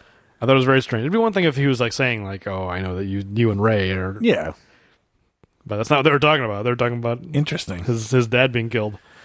All right. So speaking of previously Hush's drone, I love that. So that whoever's now on the team, because Abigail is kidnapped. I don't even remember what her name is. Oh Doesn't yeah, matter. she's like, I want to be more involved, and then Yeah. she's there. So she's there to read the information from the drone. A weak spot in the bathroom. There's a sewer system, and all I can think of is it the same sewer system that Andy Dufresne made his way out and escaped from. Oh, that's funny because I was thinking about this plan didn't really work well in The Rock, so maybe this is not a great idea. The cistern Yeah. room. Coming up through a bathroom type of a place. You're right. I didn't. I immediately went to because I Yeah, I it's knew literally it was the same It's prison. the same prison. So Yeah. I'm like, are you using Andy Dufresne's route? Maybe. All right. What's next? They do use those sewers pretty frequently. Yes. Okay. Well, this is barely a note, but it annoyed me. This is becoming a pet peeve of mine in movies. Color timing, because so many movies now are just like artificially colored. They can just do whatever to the color now. And once they get to that prison, just everything is yellow. Just Oh, the man. most yellow movie. I'm bad. I did not notice that. It drove me crazy. It's just like movies have become like black and white again. Weirdly, where it's just like they'll color time things so extremely that it's just like there's no color. If it's not yellow, it doesn't exist in this prison. Interesting. Once they get there, everything is yellow. I missed that. I'd like to say that I'd go back and try and. I'm not going back. No, don't to this go back. movie. I mean, it's free on Prime, but there's no point to It's still not worth the price that I paid. All right, so this is probably my second to last one. We've kind of already covered because my note there was just Lester Jr. really seems to escalate things pretty quickly in sure terms does. of. It seems to be once they set off the fireworks outside, he really escalates things. But my last, did you happen to notice this? I don't know why I did. They take I don't remember the character's name, but he's supposed to be the one that has the access level to be able to get the information from Zhang Innovations. Right. They put him in this room. Did you notice there were just toilet bowls and like plumbing parts? I did notice that. Yeah. I was very confused by that, and it kind like a storage room or something. It kind of made me think, well, is this the reason why there's a weak spot in the bathroom? Is it because they've taken everything out of the Maybe. bathroom? Yeah, that's the funny thing. Like, we know that Junior is running this place as a black site prison, but it does not seem like a functional prison. It seems like the whole place has been gutted. So, I mean, maybe that's the point. Is it's just such a horrible place. It's low, but it's also he's got a budget, right? Because he's trying to undercut, Right. And he's trying to be the low cost provider. So he can't afford the niceties. Yeah, I guess so. All right, what else you got? I got a few more. Are you done? Because That's all I got. Just fire off with what you've got. All right. Don't. did you notice Bao's weird like fold out gun? He's got a. They're about to charge. Yes. What was the deal with that gun? Like it seemed like it wouldn't function. Gun shouldn't fold. How can a bullet pass through the barrel of that gun if the thing folds? You're saying it shouldn't work like an umbrella? No, it shouldn't work like or like a collapsible suitcase or something. I don't know what it's supposed. I don't. They never use it, so No, we he never- don't know if it would have worked or not. because they immediately get blown up and captured. That would have worked if you hadn't stopped me. Anyway, I just thought it was a very strange detail, like unnecessary detail, because it never gets used. So what is this? Like they make a point to It's show just him. there to frustrate you. I guess so. I just didn't want to understand if that was like a real thing. That I just didn't understand what I was seeing. Okay, I want to highlight Junior's very like his very surprisingly sweet and like kind-hearted henchman. Oh, You know that guy? yeah, He's like what a sweet guy. Like, I mean, ultimately, he's the one who suggests like just kill Abigail. So he's a bad guy. But I just thought it was really interesting the way, like the choices that actor was making. the relationship there, and it doesn't end well for him either. For being a sweet guy, Lucky Ray really does him in. Well, because they get that guy who's supposed to like get access to Zhang's stuff, like you were saying, and he's like, "Can you get into it?" And the henchman standing behind Junior, he's like, "Don't say can't. Those are your last words." And he goes, "I'll go get you a laptop." He's like, "What a nice guy. What a sweetie." And then, yeah, at the end, he has a quote unquote fight with Ray Stallone in the sewers. It's not a fight at all. Ray is just hiding in the shadows, leaps out, and just sticks him with a knife in the gut like 8 times. It's not even a fight. This poor guy, like, he's just being murdered.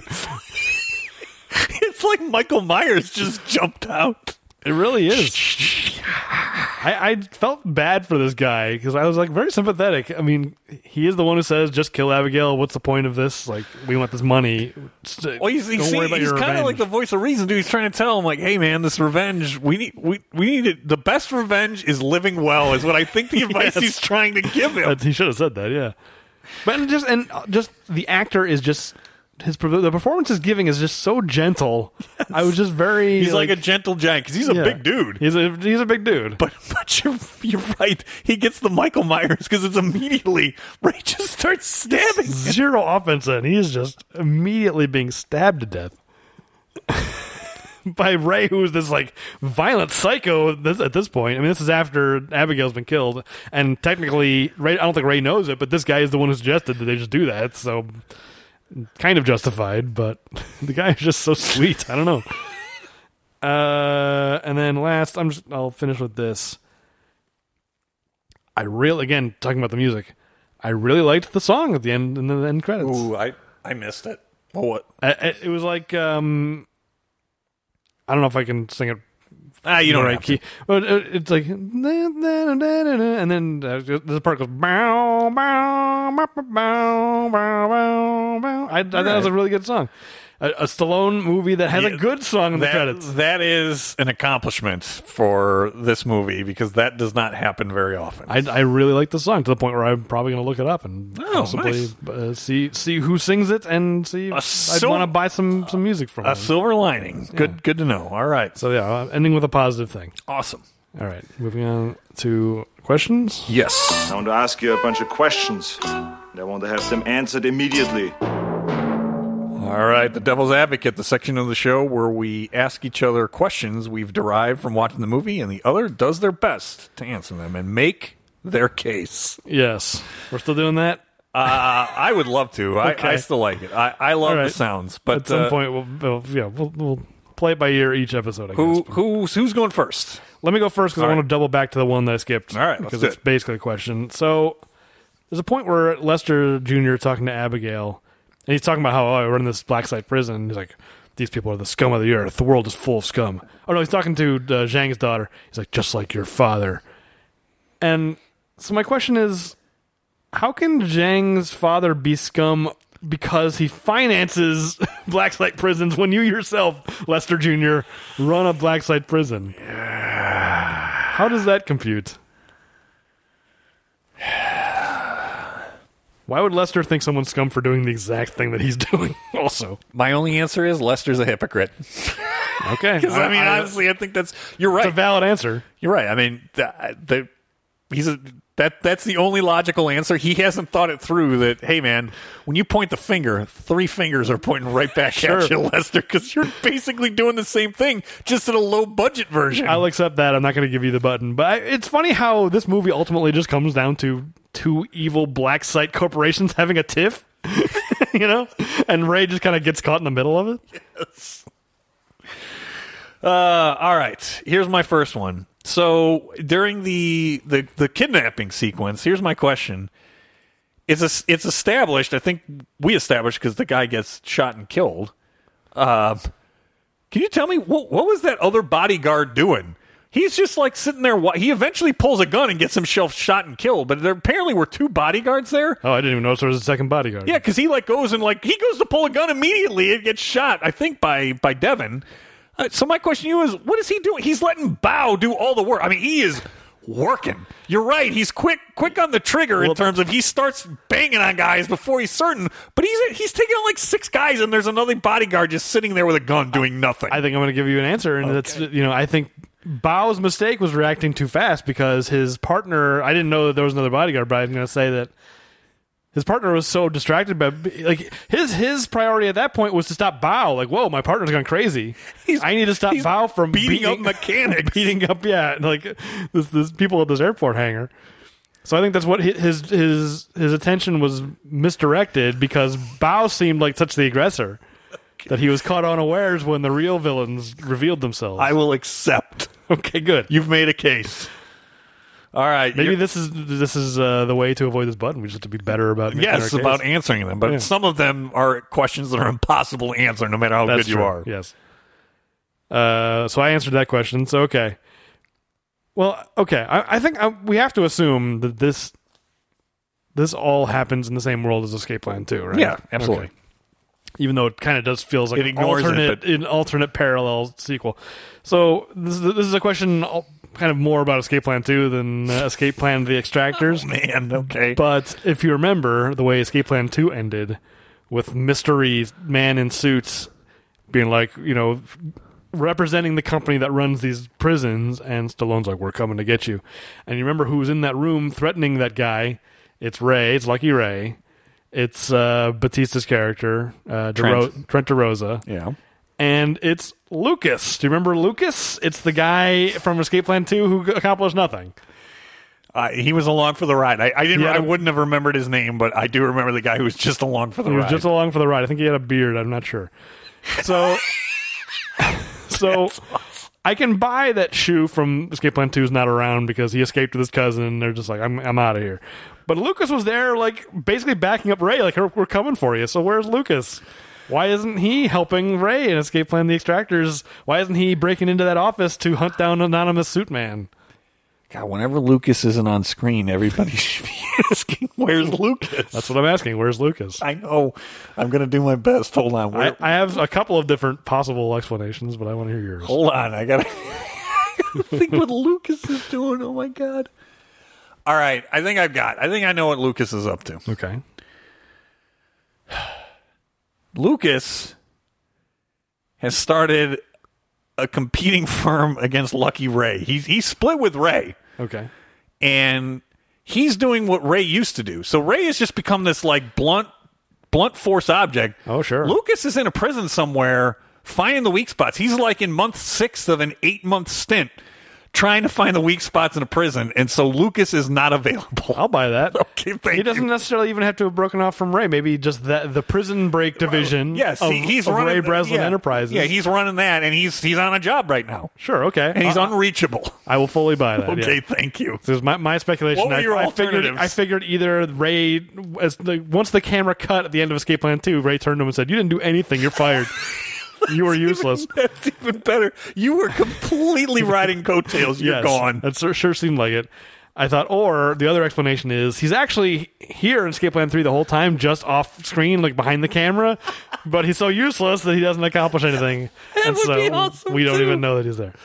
All of those were good cases. Yeah, I think that's great. All 3 of those explanations work. All right.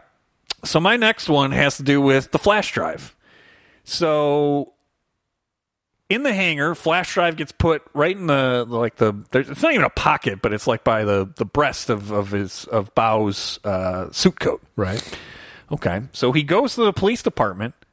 He has no idea that flash drive is in there because he has, he's interviewed. Nothing comes up in flash drive. At some point, he for whatever reason pats his chest and feels this flash drive. So my question to you is,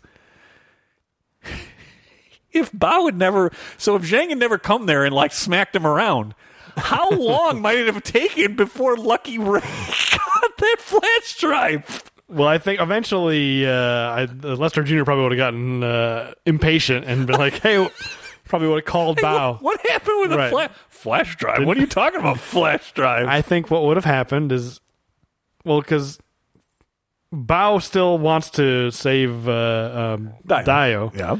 So he would have probably left there not knowing what to do. He would have probably hired his own security agency, like competitor with... Maybe Lucas. Sure, maybe Lucas. Let's just say that's what happened.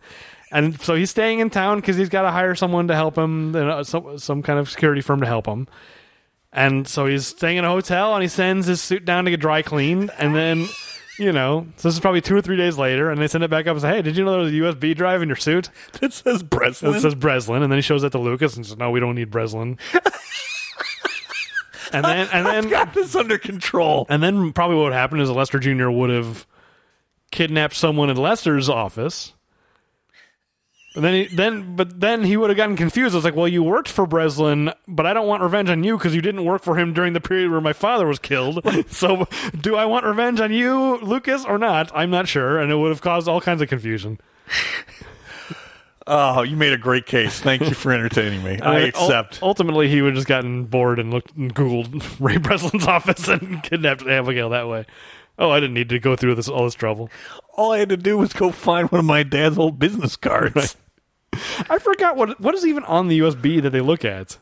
Because there's a tracker, obviously, that's like the ulterior motive is, I put a tracker in that USB. But what is supposed to be? Oh, it's a video, right? He records a video saying, Ray, I'm going to get you. That's what I think that's it what is. it was. That's not. I literally didn't remember. All right, well, you made the case. Thank you. So what have I got to do next? Let's see. Okay. This is also sort of a plot question. So, before Abigail gets kidnapped, Bao takes that USB to Ray and says, it's got your name on it. And also Zhang is there, not Zhang, Shu is there. Not Shu. Shu's from Shen Lao. Shen. Shen Lo. Excuse me, Shen Lo. Yes. Shen is there because they met breaking into Zhang office. Boy, I'm just trying to walk myself through it to make sure I understand. Then Bao shows up, says, I got this USB, they watched the video, da-da-da. And Ray decides to involve himself. He's like, we're going to, save her. Why? Why does he care? Did someone hire him, or did he just... This is before there's any kind of personal stake. It's before... Lester's plan is to get revenge on Ray, but he doesn't say how he's going to do that, and Abigail hasn't been kidnapped yet, and Ray is just like fully on board. Well, I think the reason he's fully on board is that he was concerned that there was a connection between Zhang and Lester Sr., and now you got Lester Jr. running around. I think that's a problem for Ray, so that's why I think Ray is going to get involved even before he has the personal stake. Yeah, you're right. And Zhang's daughter has been kidnapped, so it's like, some kind of connection here. Yeah, okay. so I guess that makes sense. I think it's a problem. Lester Jr. is a problem for Ray that has to be solved. Even if Abigail wasn't involved, Ray's got to solve this potential connection with Zhang and Lester Jr. Okay. Because I was watching going like, I'm going to get you, Ray. I'm Lester Jr., and you killed my dad, and I'm going to get you. I was like, well, you didn't do anything yet. It's true. Why is Ray involving himself?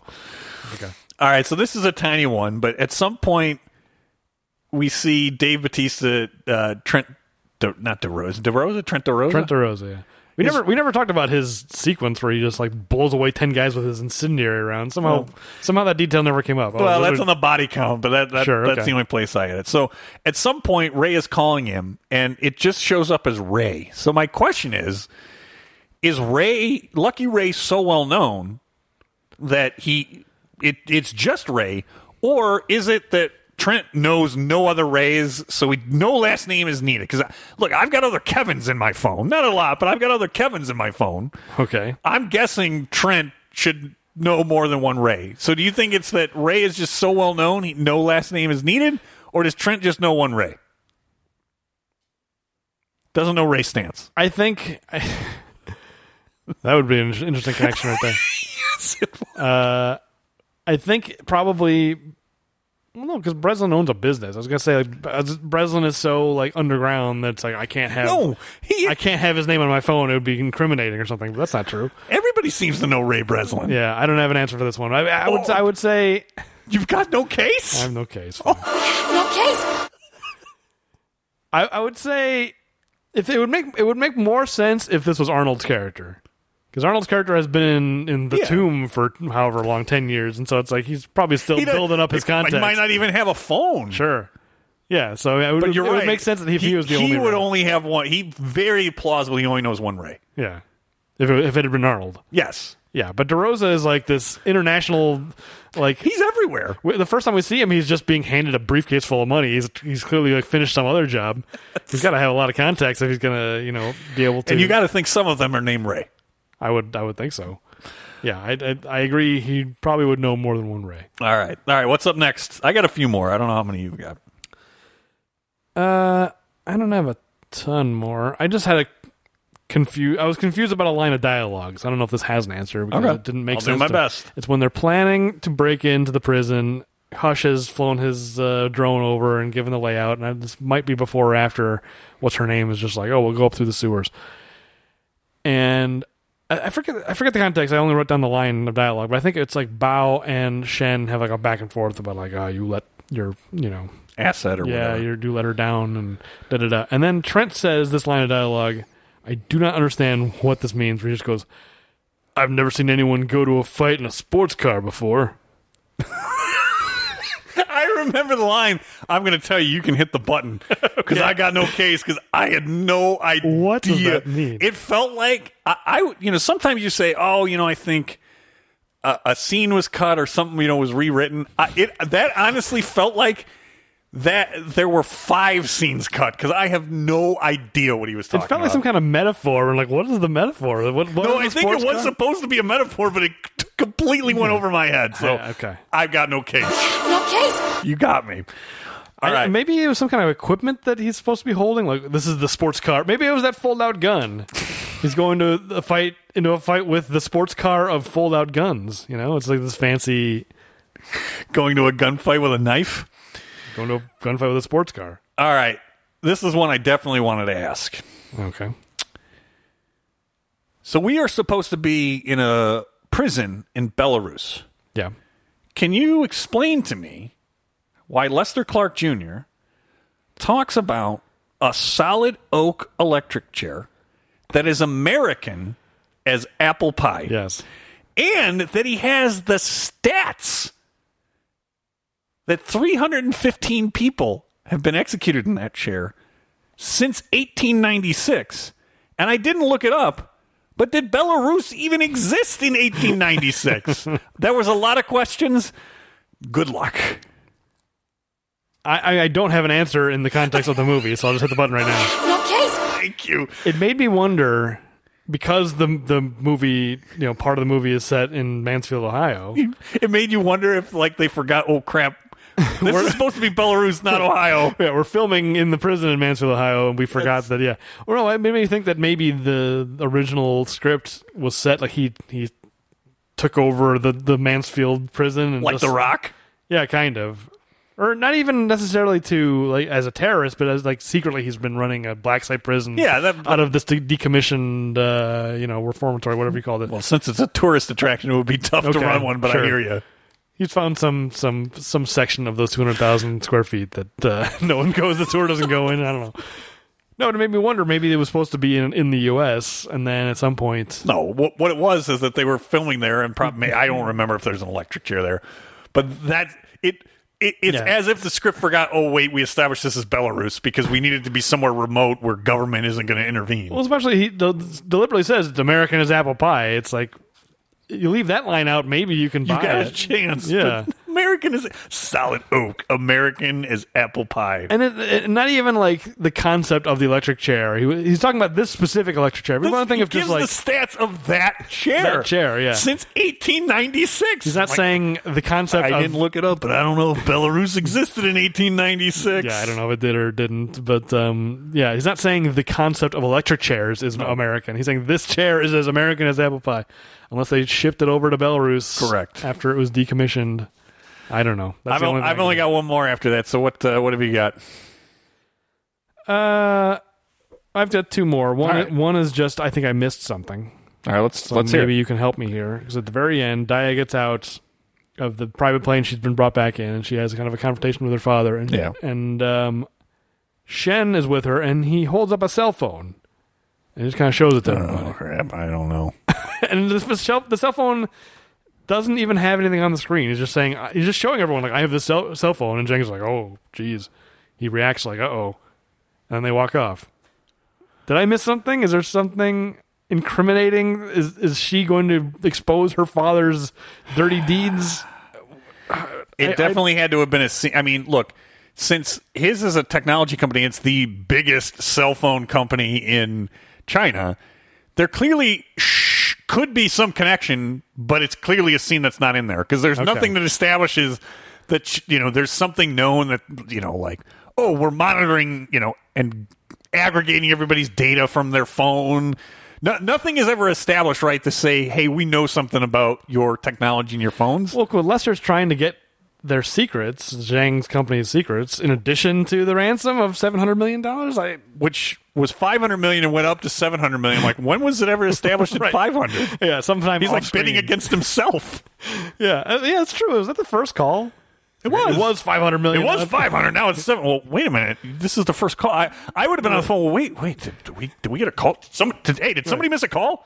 Did we get a letter for $500 million? Because the number just went up. I didn't even know there was a number. I didn't even think about the fact that was their first call. And it was. Yeah. He's bidding against himself. That's funny. Okay, because I wasn't sure because there's that guy who Lester's like, you get me the secrets of the company, and then he, instead of doing that, he creates a emoji of the middle finger rotating emoji, which I actually thought was very funny. I did too. That's true hacking. That's not like Legion and Escape Plan 2, or we can hack into anything. That's what a real hacker would do. He wrote some code. An emoji with a middle finger emoji. Rotating around, too. Yeah, 3-dimensional. He had to animate that. That took some time. So I can't answer, because my answer is I think scenes have to be missing. Yeah, I think so, too. You got me. All right. It'd be one thing if that guy had actually gotten the secrets, but then Lester died, and so it's like, well, now Shen's got the secrets, and you better watch out. No, but it was, as you said, just an animated middle finger. Yeah.Maybe that's all that was on that phone. It was a bluff. All right. I think you already tried to answer my last one, but I'm going to ask anyway, just to, I guess, get it officially on the record. Can you tell me what in the hell Shen Lo is burning to make that fire that burns hot enough to melt pretty thick plastic in zip tie handcuffs? Yeah, I feel like that it would take a much longer time than that because I think it's supposed to be paint chips. Okay, so you think paint? I buy that. You said that earlier, but I wanted to get it right because you think it's paint chips. I'll buy it because I can tell you, off the wall. In having been in that prison, there definitely is old paint peeling off the walls without a doubt. Yeah. So I'll buy that. Now, but whether or not it would burn that long and that hot, I'm not sure I'm buying that. Would 6 paint chips lit by a cattle prod taser? Yeah, would that burn hot enough to melt plastic? I don't think so. I don't think so either. All right, what's your last one? Okay, last one. Ray at the end of the movie, he's exhausted. He's brutally murdered Les and thrown him off of a balcony. He got it much worse than his dad, in my view. Yeah, he sure did. Well, Les Jr. even says, like, it would have been better if he just, sat him down and gave him a good talking to him, then shot him in the head. It's like, well, this is kind of what you got, Les. You got it easy. It's true. But Ray's like, I'm done with prisons. I don't want to. Obviously, he's been through it in this movie, much more so than the first two. He's like, I'm done with prisons. No more prisons. And my first thought is, what about Hush? What about 50 Cent? Is he out of a job? Are you shutting down the company? Is Ray putting Hush out of a job? All right. So I think that Ray is quitting the prison game, but what I think is that Hush isn't going to be out of a job. It's an opportunity. Hush gets to take over the company. Makes sense, sure. That's what I think, especially if they've got Lucas that they've got to be competing with, because we think that maybe there's a competing security firm. Yeah, this is canon now, we've decided. I mean, it's better. It's just as good as anything that they made up in the second one. So I think since there's a competing firm, that Hush has just taken over the company. Especially, I mean, look, he's been diminished to drone driver at this point. Say, he's just got he needs a promotion. He's just got a desk job now anyway. Yes. For both of his last two. I mean, the first one also, more or less, but at least he got on the field to kill Lester Sr. He got out of the office a little bit. Yeah. So I feel like he needs a promotion, and I think that this is Ray's way of promoting him. He's turning the company over to Hush. I hope he remembers to tell Hush because, hey, you're in charge now, because they were already heading out to South America by the end of this movie. It's true. So Hush might just be sitting. It's like the end of Airplane. I'm going to give him another 10 minutes. Right. Hush is just sitting there. Forget this, man. I'm going to hang around here for another 10 minutes and I'm out of here. He's still flying the drone in circles like, all the heat signatures are gone. Are you guys okay? Anyone want to fill me in on what happened? Ray was too busy murdering people to remember to update his business associates about what's going on. True enough. All right, you ready for the Silk Cozart Corner? Yes, I am. Both of y'all! Yes! Y'all go back to SeaWorld! The Silk Cozart Internet Research Corner, where I take a deep dive into some piece of internet trivia that I was curious about, which is named after Silk Cozart, the actor from Eraser. So, this is the part where you guess whether or not he did it. I think you tipped your hand. I'm going to say yes. I did tip my hand, but also I didn't really do.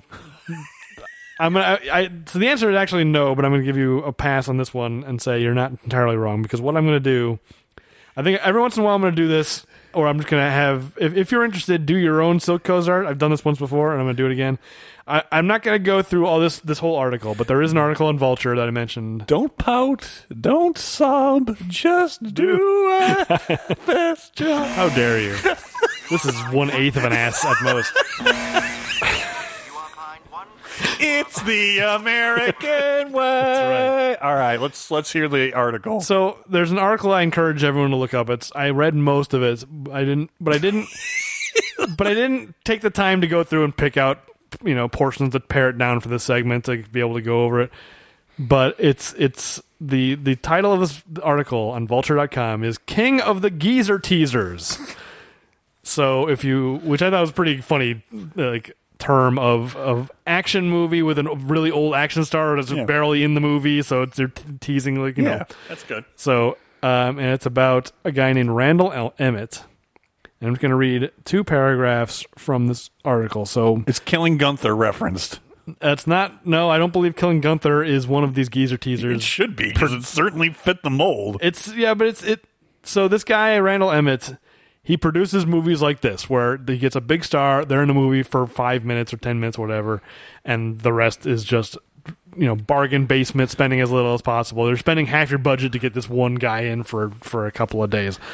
And so Escape Plan 2 and 3 was produced by this guy, Randall Emmett, and also a movie that we will be covering probably pretty soon, since we don't have a lot of episodes left. Backtrace is also one of these movies, where apparently Stallone's not in it a significant amount, because it's one of these, quote, geezer teasers where you put his face on the poster and on the box or whatever.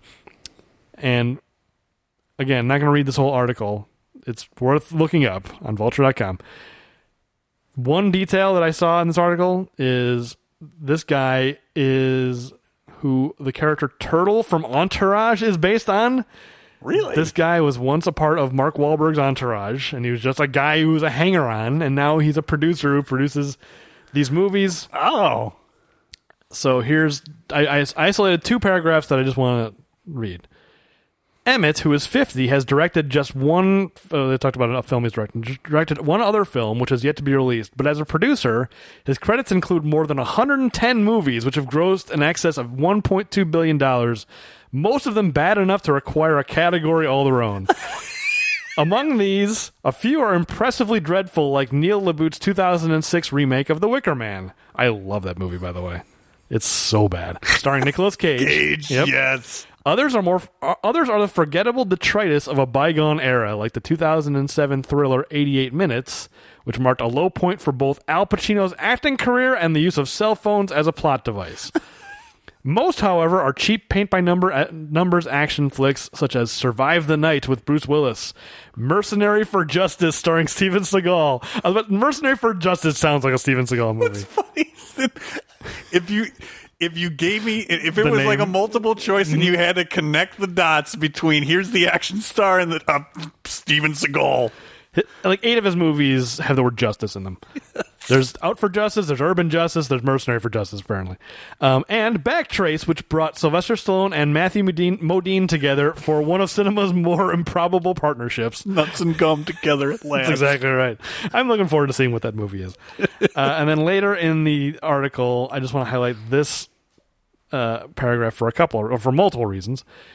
Even Emmett's own partners, Dubai-based Oasis Ventures Entertainment, the O in EFO Films, have accused him in a lawsuit of attempting to, quote, steal assets, including the rights to films like Escape Plan 3, alleging that he failed to consult them on dealings related to MoviePass Films, a co-venture with the now bankrupt subscription-based ticketing service that produced a handful of films, including Gotti, a biopic starring John Travolta that is one of only a few movies to ever hold an approval rating of 0% on the website Rotten Tomatoes. There's all kinds of details about like how questionable some of the finances is. That's what I was hinting at earlier.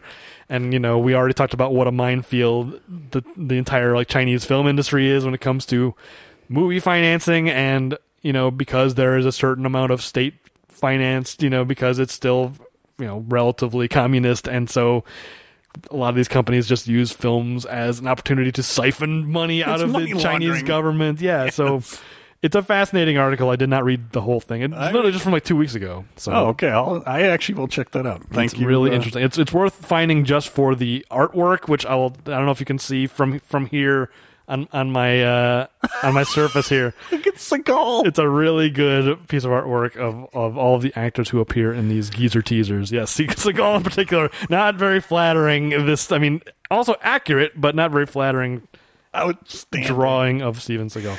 Outstanding. Anyway, all right. So that's sort of silk. I'm pointing you toward the direction of some research you can do on your own. Fair enough. All right, you ready for the body count? Why we're here? Okay. This movie, we only killed 48 people compared to the last one where we killed 119. You're going to have to help me here because obviously you have got bodies that I don't. All right, well, I'm happy to, but in the end, we're really just on Stallone, and I think that's fairly straightforward, but I'm happy to. I'm happy to go through them all. That's ready? True. Yeah, we're not. I mean, the total number is not as important as the Stallone. It's number. not. I do like that still doing it though, because when we first started out, we would do that. Yeah, total in the Arnold movies. So I actually still like to do it. If you remember, I didn't get a total number for Capone. I was too lazy to do that. So at some point, I'll have to loop back. But I agree, we should do it. All right, so I'll go through. Here's what I've got on mine. I've got in the hangar sequence, I got a bodyguard, an advisor, and a pilot. 3. Yep, I've got 3 in that sequence. None for Stallone. Correct. Okay, so I have it that there's the guy I have. I said the hall monitor. The hall monitor through the guy who was talking in the hall. We're not supposed to be talking in the hall, so he got thrown into a wall and he died. Yeah, my note here literally just says dead ? Not moving, but seems not that hard an impact. So I did not count. No, I heard some cracking. He gone. He seems like he's hurt. But they don't show him ever again. Yeah, okay, He's reasonable. Dead. Okay, so I'll add 1. So then we've got the lineup for the phone call, and another advisor, a female advisor, buys it. I got that. Yep. And then here's you get this guy gets tasered first because he's the one who can't. He gets tasered first, then they shoot him. Yep, he's dead. Yep. Poor Bao, he gets shot apparently for no reason. That's what I was talking about. All of a sudden, Lester Jr. just amps it up a level. Yeah. It's so quick and like confusingly edited. It was like, who even got shot? Was it Bao? Was it Shen? I don't know. And then it was Bao. What happened? Yeah, he's gone. But he's not gone. You must have not noticed because I had him. I counted him until in the literal credit sequence. Oh, come on! You see Bao crawling away through back into the sewers. He's injured and he's clutching his chest, but he managed to survive. They save it for the credit sequence because apparently the movie forgets about him and no one cares that he's dead. No one's like, "Hey, is Bao okay?" No, he died.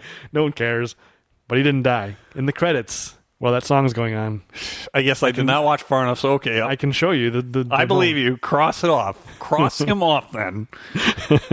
Well, Abigail clearly does not make it. No, yes. Another very shocking and brutal. I thought Bao was gone, but apparently Lester is not as efficient as I thought. Only Abigail. Boy, it'd be funny if the two of them were crawling out together and she also survived. Her death is too brutal. Also, like the way he describes it later, it's like she just sort of gurgled. Yeah. Like, boy, he's a bad guy. He really dialed it up. That's what I'm saying. All of a sudden, he turned on a dime. Yeah. Well, Lucky Ray turns it on a dime because the next one I have is the Gentle Giant. Yep. You're right. Michael Myers just immediately starts getting stabbed. Yep. So that's Ray's first. Mm-hmm. So then Ray hits first with the strobe light. He gets a guy with a pistol. Yep. And then you're right. He just gets him with a giant piece of metal. Pole through rebar through the head. Yes, that was pretty gruesome. So that's up to 3 for Ray. It's so much more gruesome than anything Ray had ever done up to this point. Like, I think he kills guys in the first movie, but it's just like, shooting guys and maybe like punching them off the boat or whatever. Just off the boat. Well, Jim Caviezel gets it pretty bad, but I think Arnold does that. He does. He Yeah. gets blown up. Yes. All right, so then we finally get Trent making an appearance. I got 11 that he got total. That seems right. Yeah. Trent obliterates 9 guys one by one with his dragon rounds. There's 9, and then one more for good measure is 10, and then all right. Well, Batista breaks out of a chokehold and slams a guy into a pipe.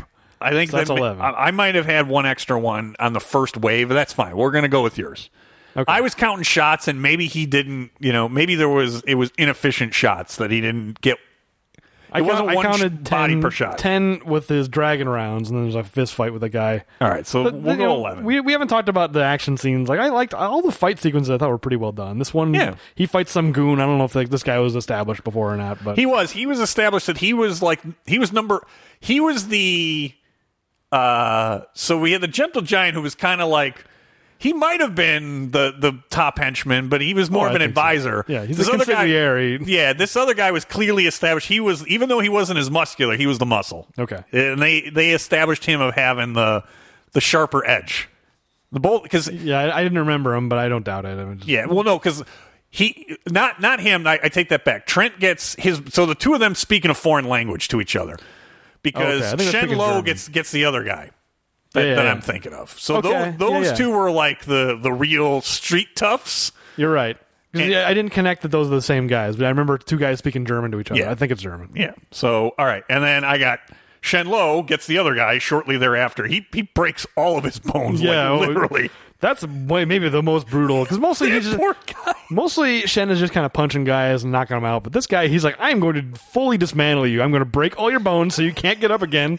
He breaks like every bone in his legs, and then his just decides one arm, and then he decides it's not good enough. I'm going for the kill shot. I'm going to curb stomp your head into the concrete. Yes. In front of the love of my life. Yes. It seems like he was incapacitated. Yeah, it seems like not something that a hero would do. It's like you kind of. It seems like the threat had been neutralized. You had green smoke. You're kind of safe. Yes. And then, of course, the last one for Lucky Ray, Lester Jr. in a very gruesome and brutal manner. Yes, absolutely. Yeah, and then I have a -1 at the end. I was like, oh, I guess Bow's alive. -1. You got me beat, so yes. So are we adding one? The guy gets thrown into the wall? We're adding that. Yes. Is that it, though? Oh, yeah, because you had another one that DeRosa kills. Yeah, but I'm going to go with your number on that. So I think we're just adding one. It is kind of tough because after the first 4 or 5 shots of those dragon rounds, whatever they are, like there's just smoke everywhere. He's just firing into the smoke, and you hear guys going like, ah! No, we'll go with your number on that. Okay. So Ray picks up 4. Yes, we definitely agree there. Ray picks up 4. So again, we're comparing Arnold Schwarzenegger's body count to Sylvester Stallone's. So after this movie, so across how many movies? A lot. They're definitely a lot. Total of 47 movies. God, this has been such work. Sylvester Stallone, his body count has hit exactly 500. Which gives him an average of 10.64. 47 movies we've covered. Yeah, we've got at least 9 to go. So anyway, Arnold had an average body count of 14.39, total body count of 547. So Stallone has hit 500. He's got 47 to go across maybe 9 movies. It really, one of those is Rambo 5. At one point, it felt like it was going to be a landslide for Stallone.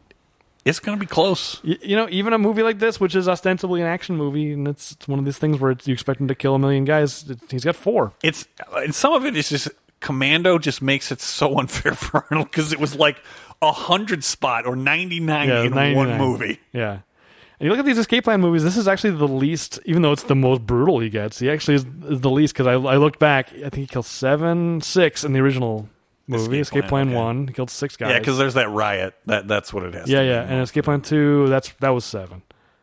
So this is the least of the 3, but he is clearly the most gruesome.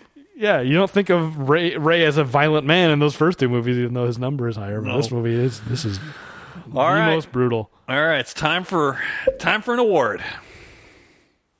It is. Why do I never move that spreadsheet to the other computer? I complain about this every episode. Here we go. Outstanding achievement here.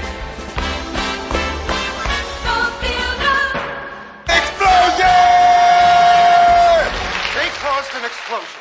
All right, the Wrecking Crew Award. The award we give to the character, inanimate object, or concept in a movie that wrecked the most shop. We've really had to expand this as time has gone by in these 47 movies. I feel like there's a certain amount of derision when you expand, because I feel like you're directing some of this at me. There's sometimes some of the inanimate objects I've agreed with, but you've had some really abstract comments that I've rolled my eyes you'll be at. happy to know that it's not abstract, this movie. And to me, it was actually pretty cler, but we'll see if we agree on this one. Okay, I have Dave Bautista as Trent DeRosa. I mean, it's written to be Arnold, I think, pretty clear. It was clear in Escape Plan 2, but even more this time, where it's like he gets a big entrance. He, marches into this prison without being explained how he infiltrated this prison. He disappears for a while. A bunch of stuff happens, and he just shows up. He says, "I might be late, but I'll make a big impression," or whatever he says. It's like, this is a star part. It's like, it's Expendables 2 with Chuck Norris. It's like, thanks for showing up. It's that kind of a role. It basically is. And just based on the numbers, too, the numbers pan out. He wrecks the most shop without a doubt. He absolutely does. Yep, I have to give it to... While I still prefer Drax, got to give it to Dave Bautista and Trent in this movie. Yeah.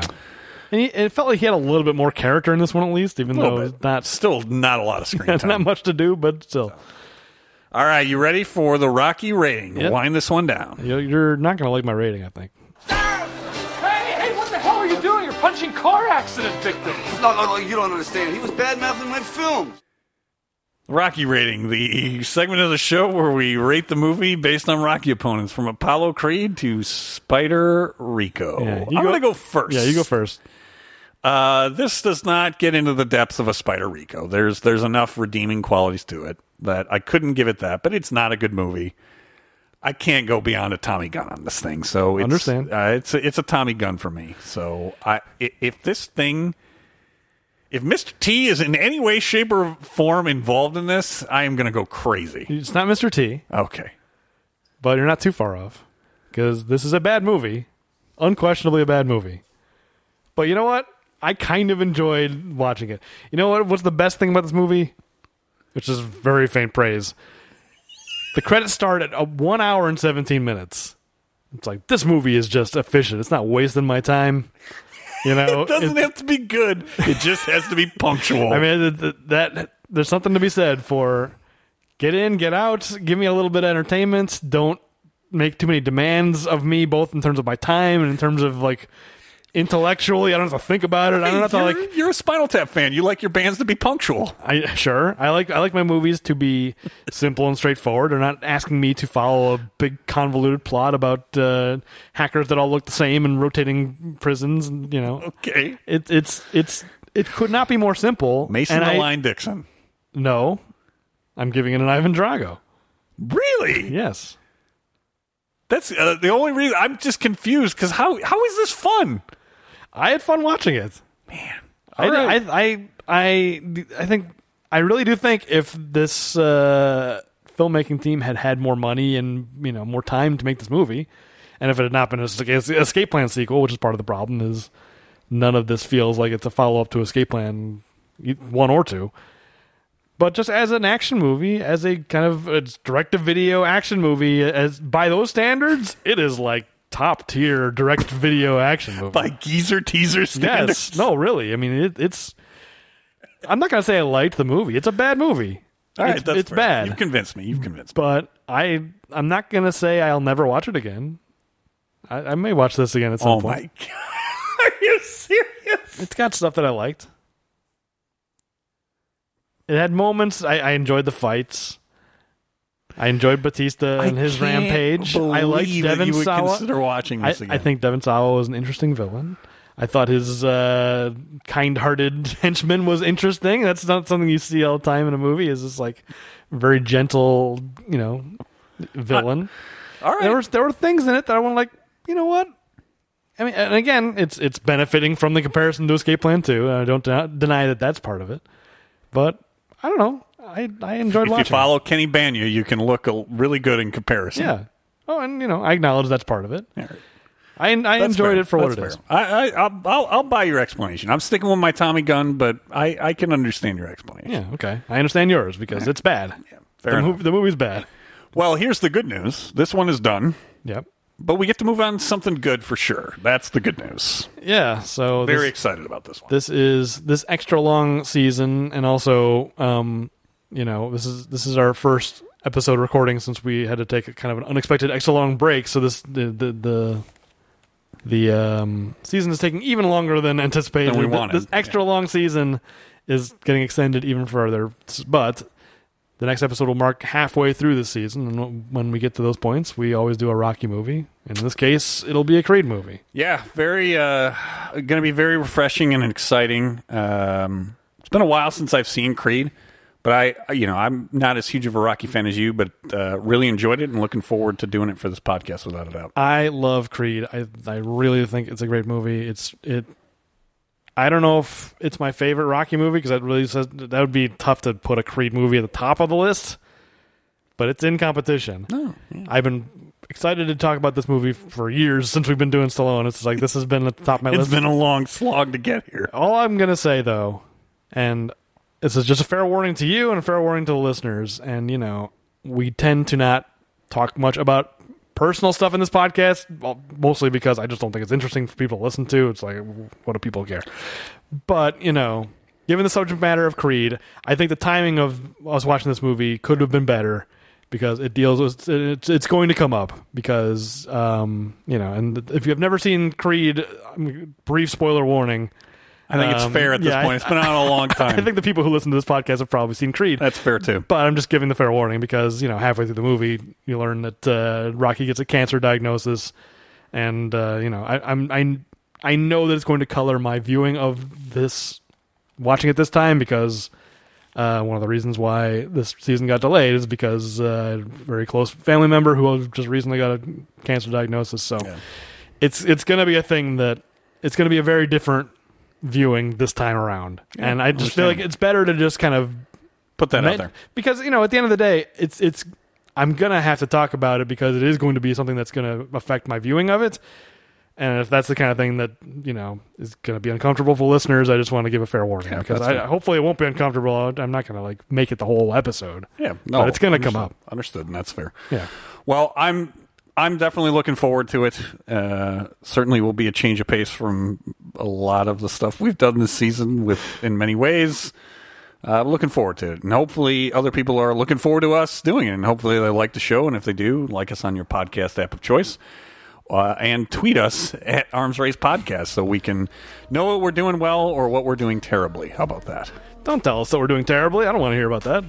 I'm okay hearing that. So just send that to @MikeOlsonLyle then. But and if you know someone who might like the show, let them know about the show. So we'll be back. You do it. We'll be back with Creed.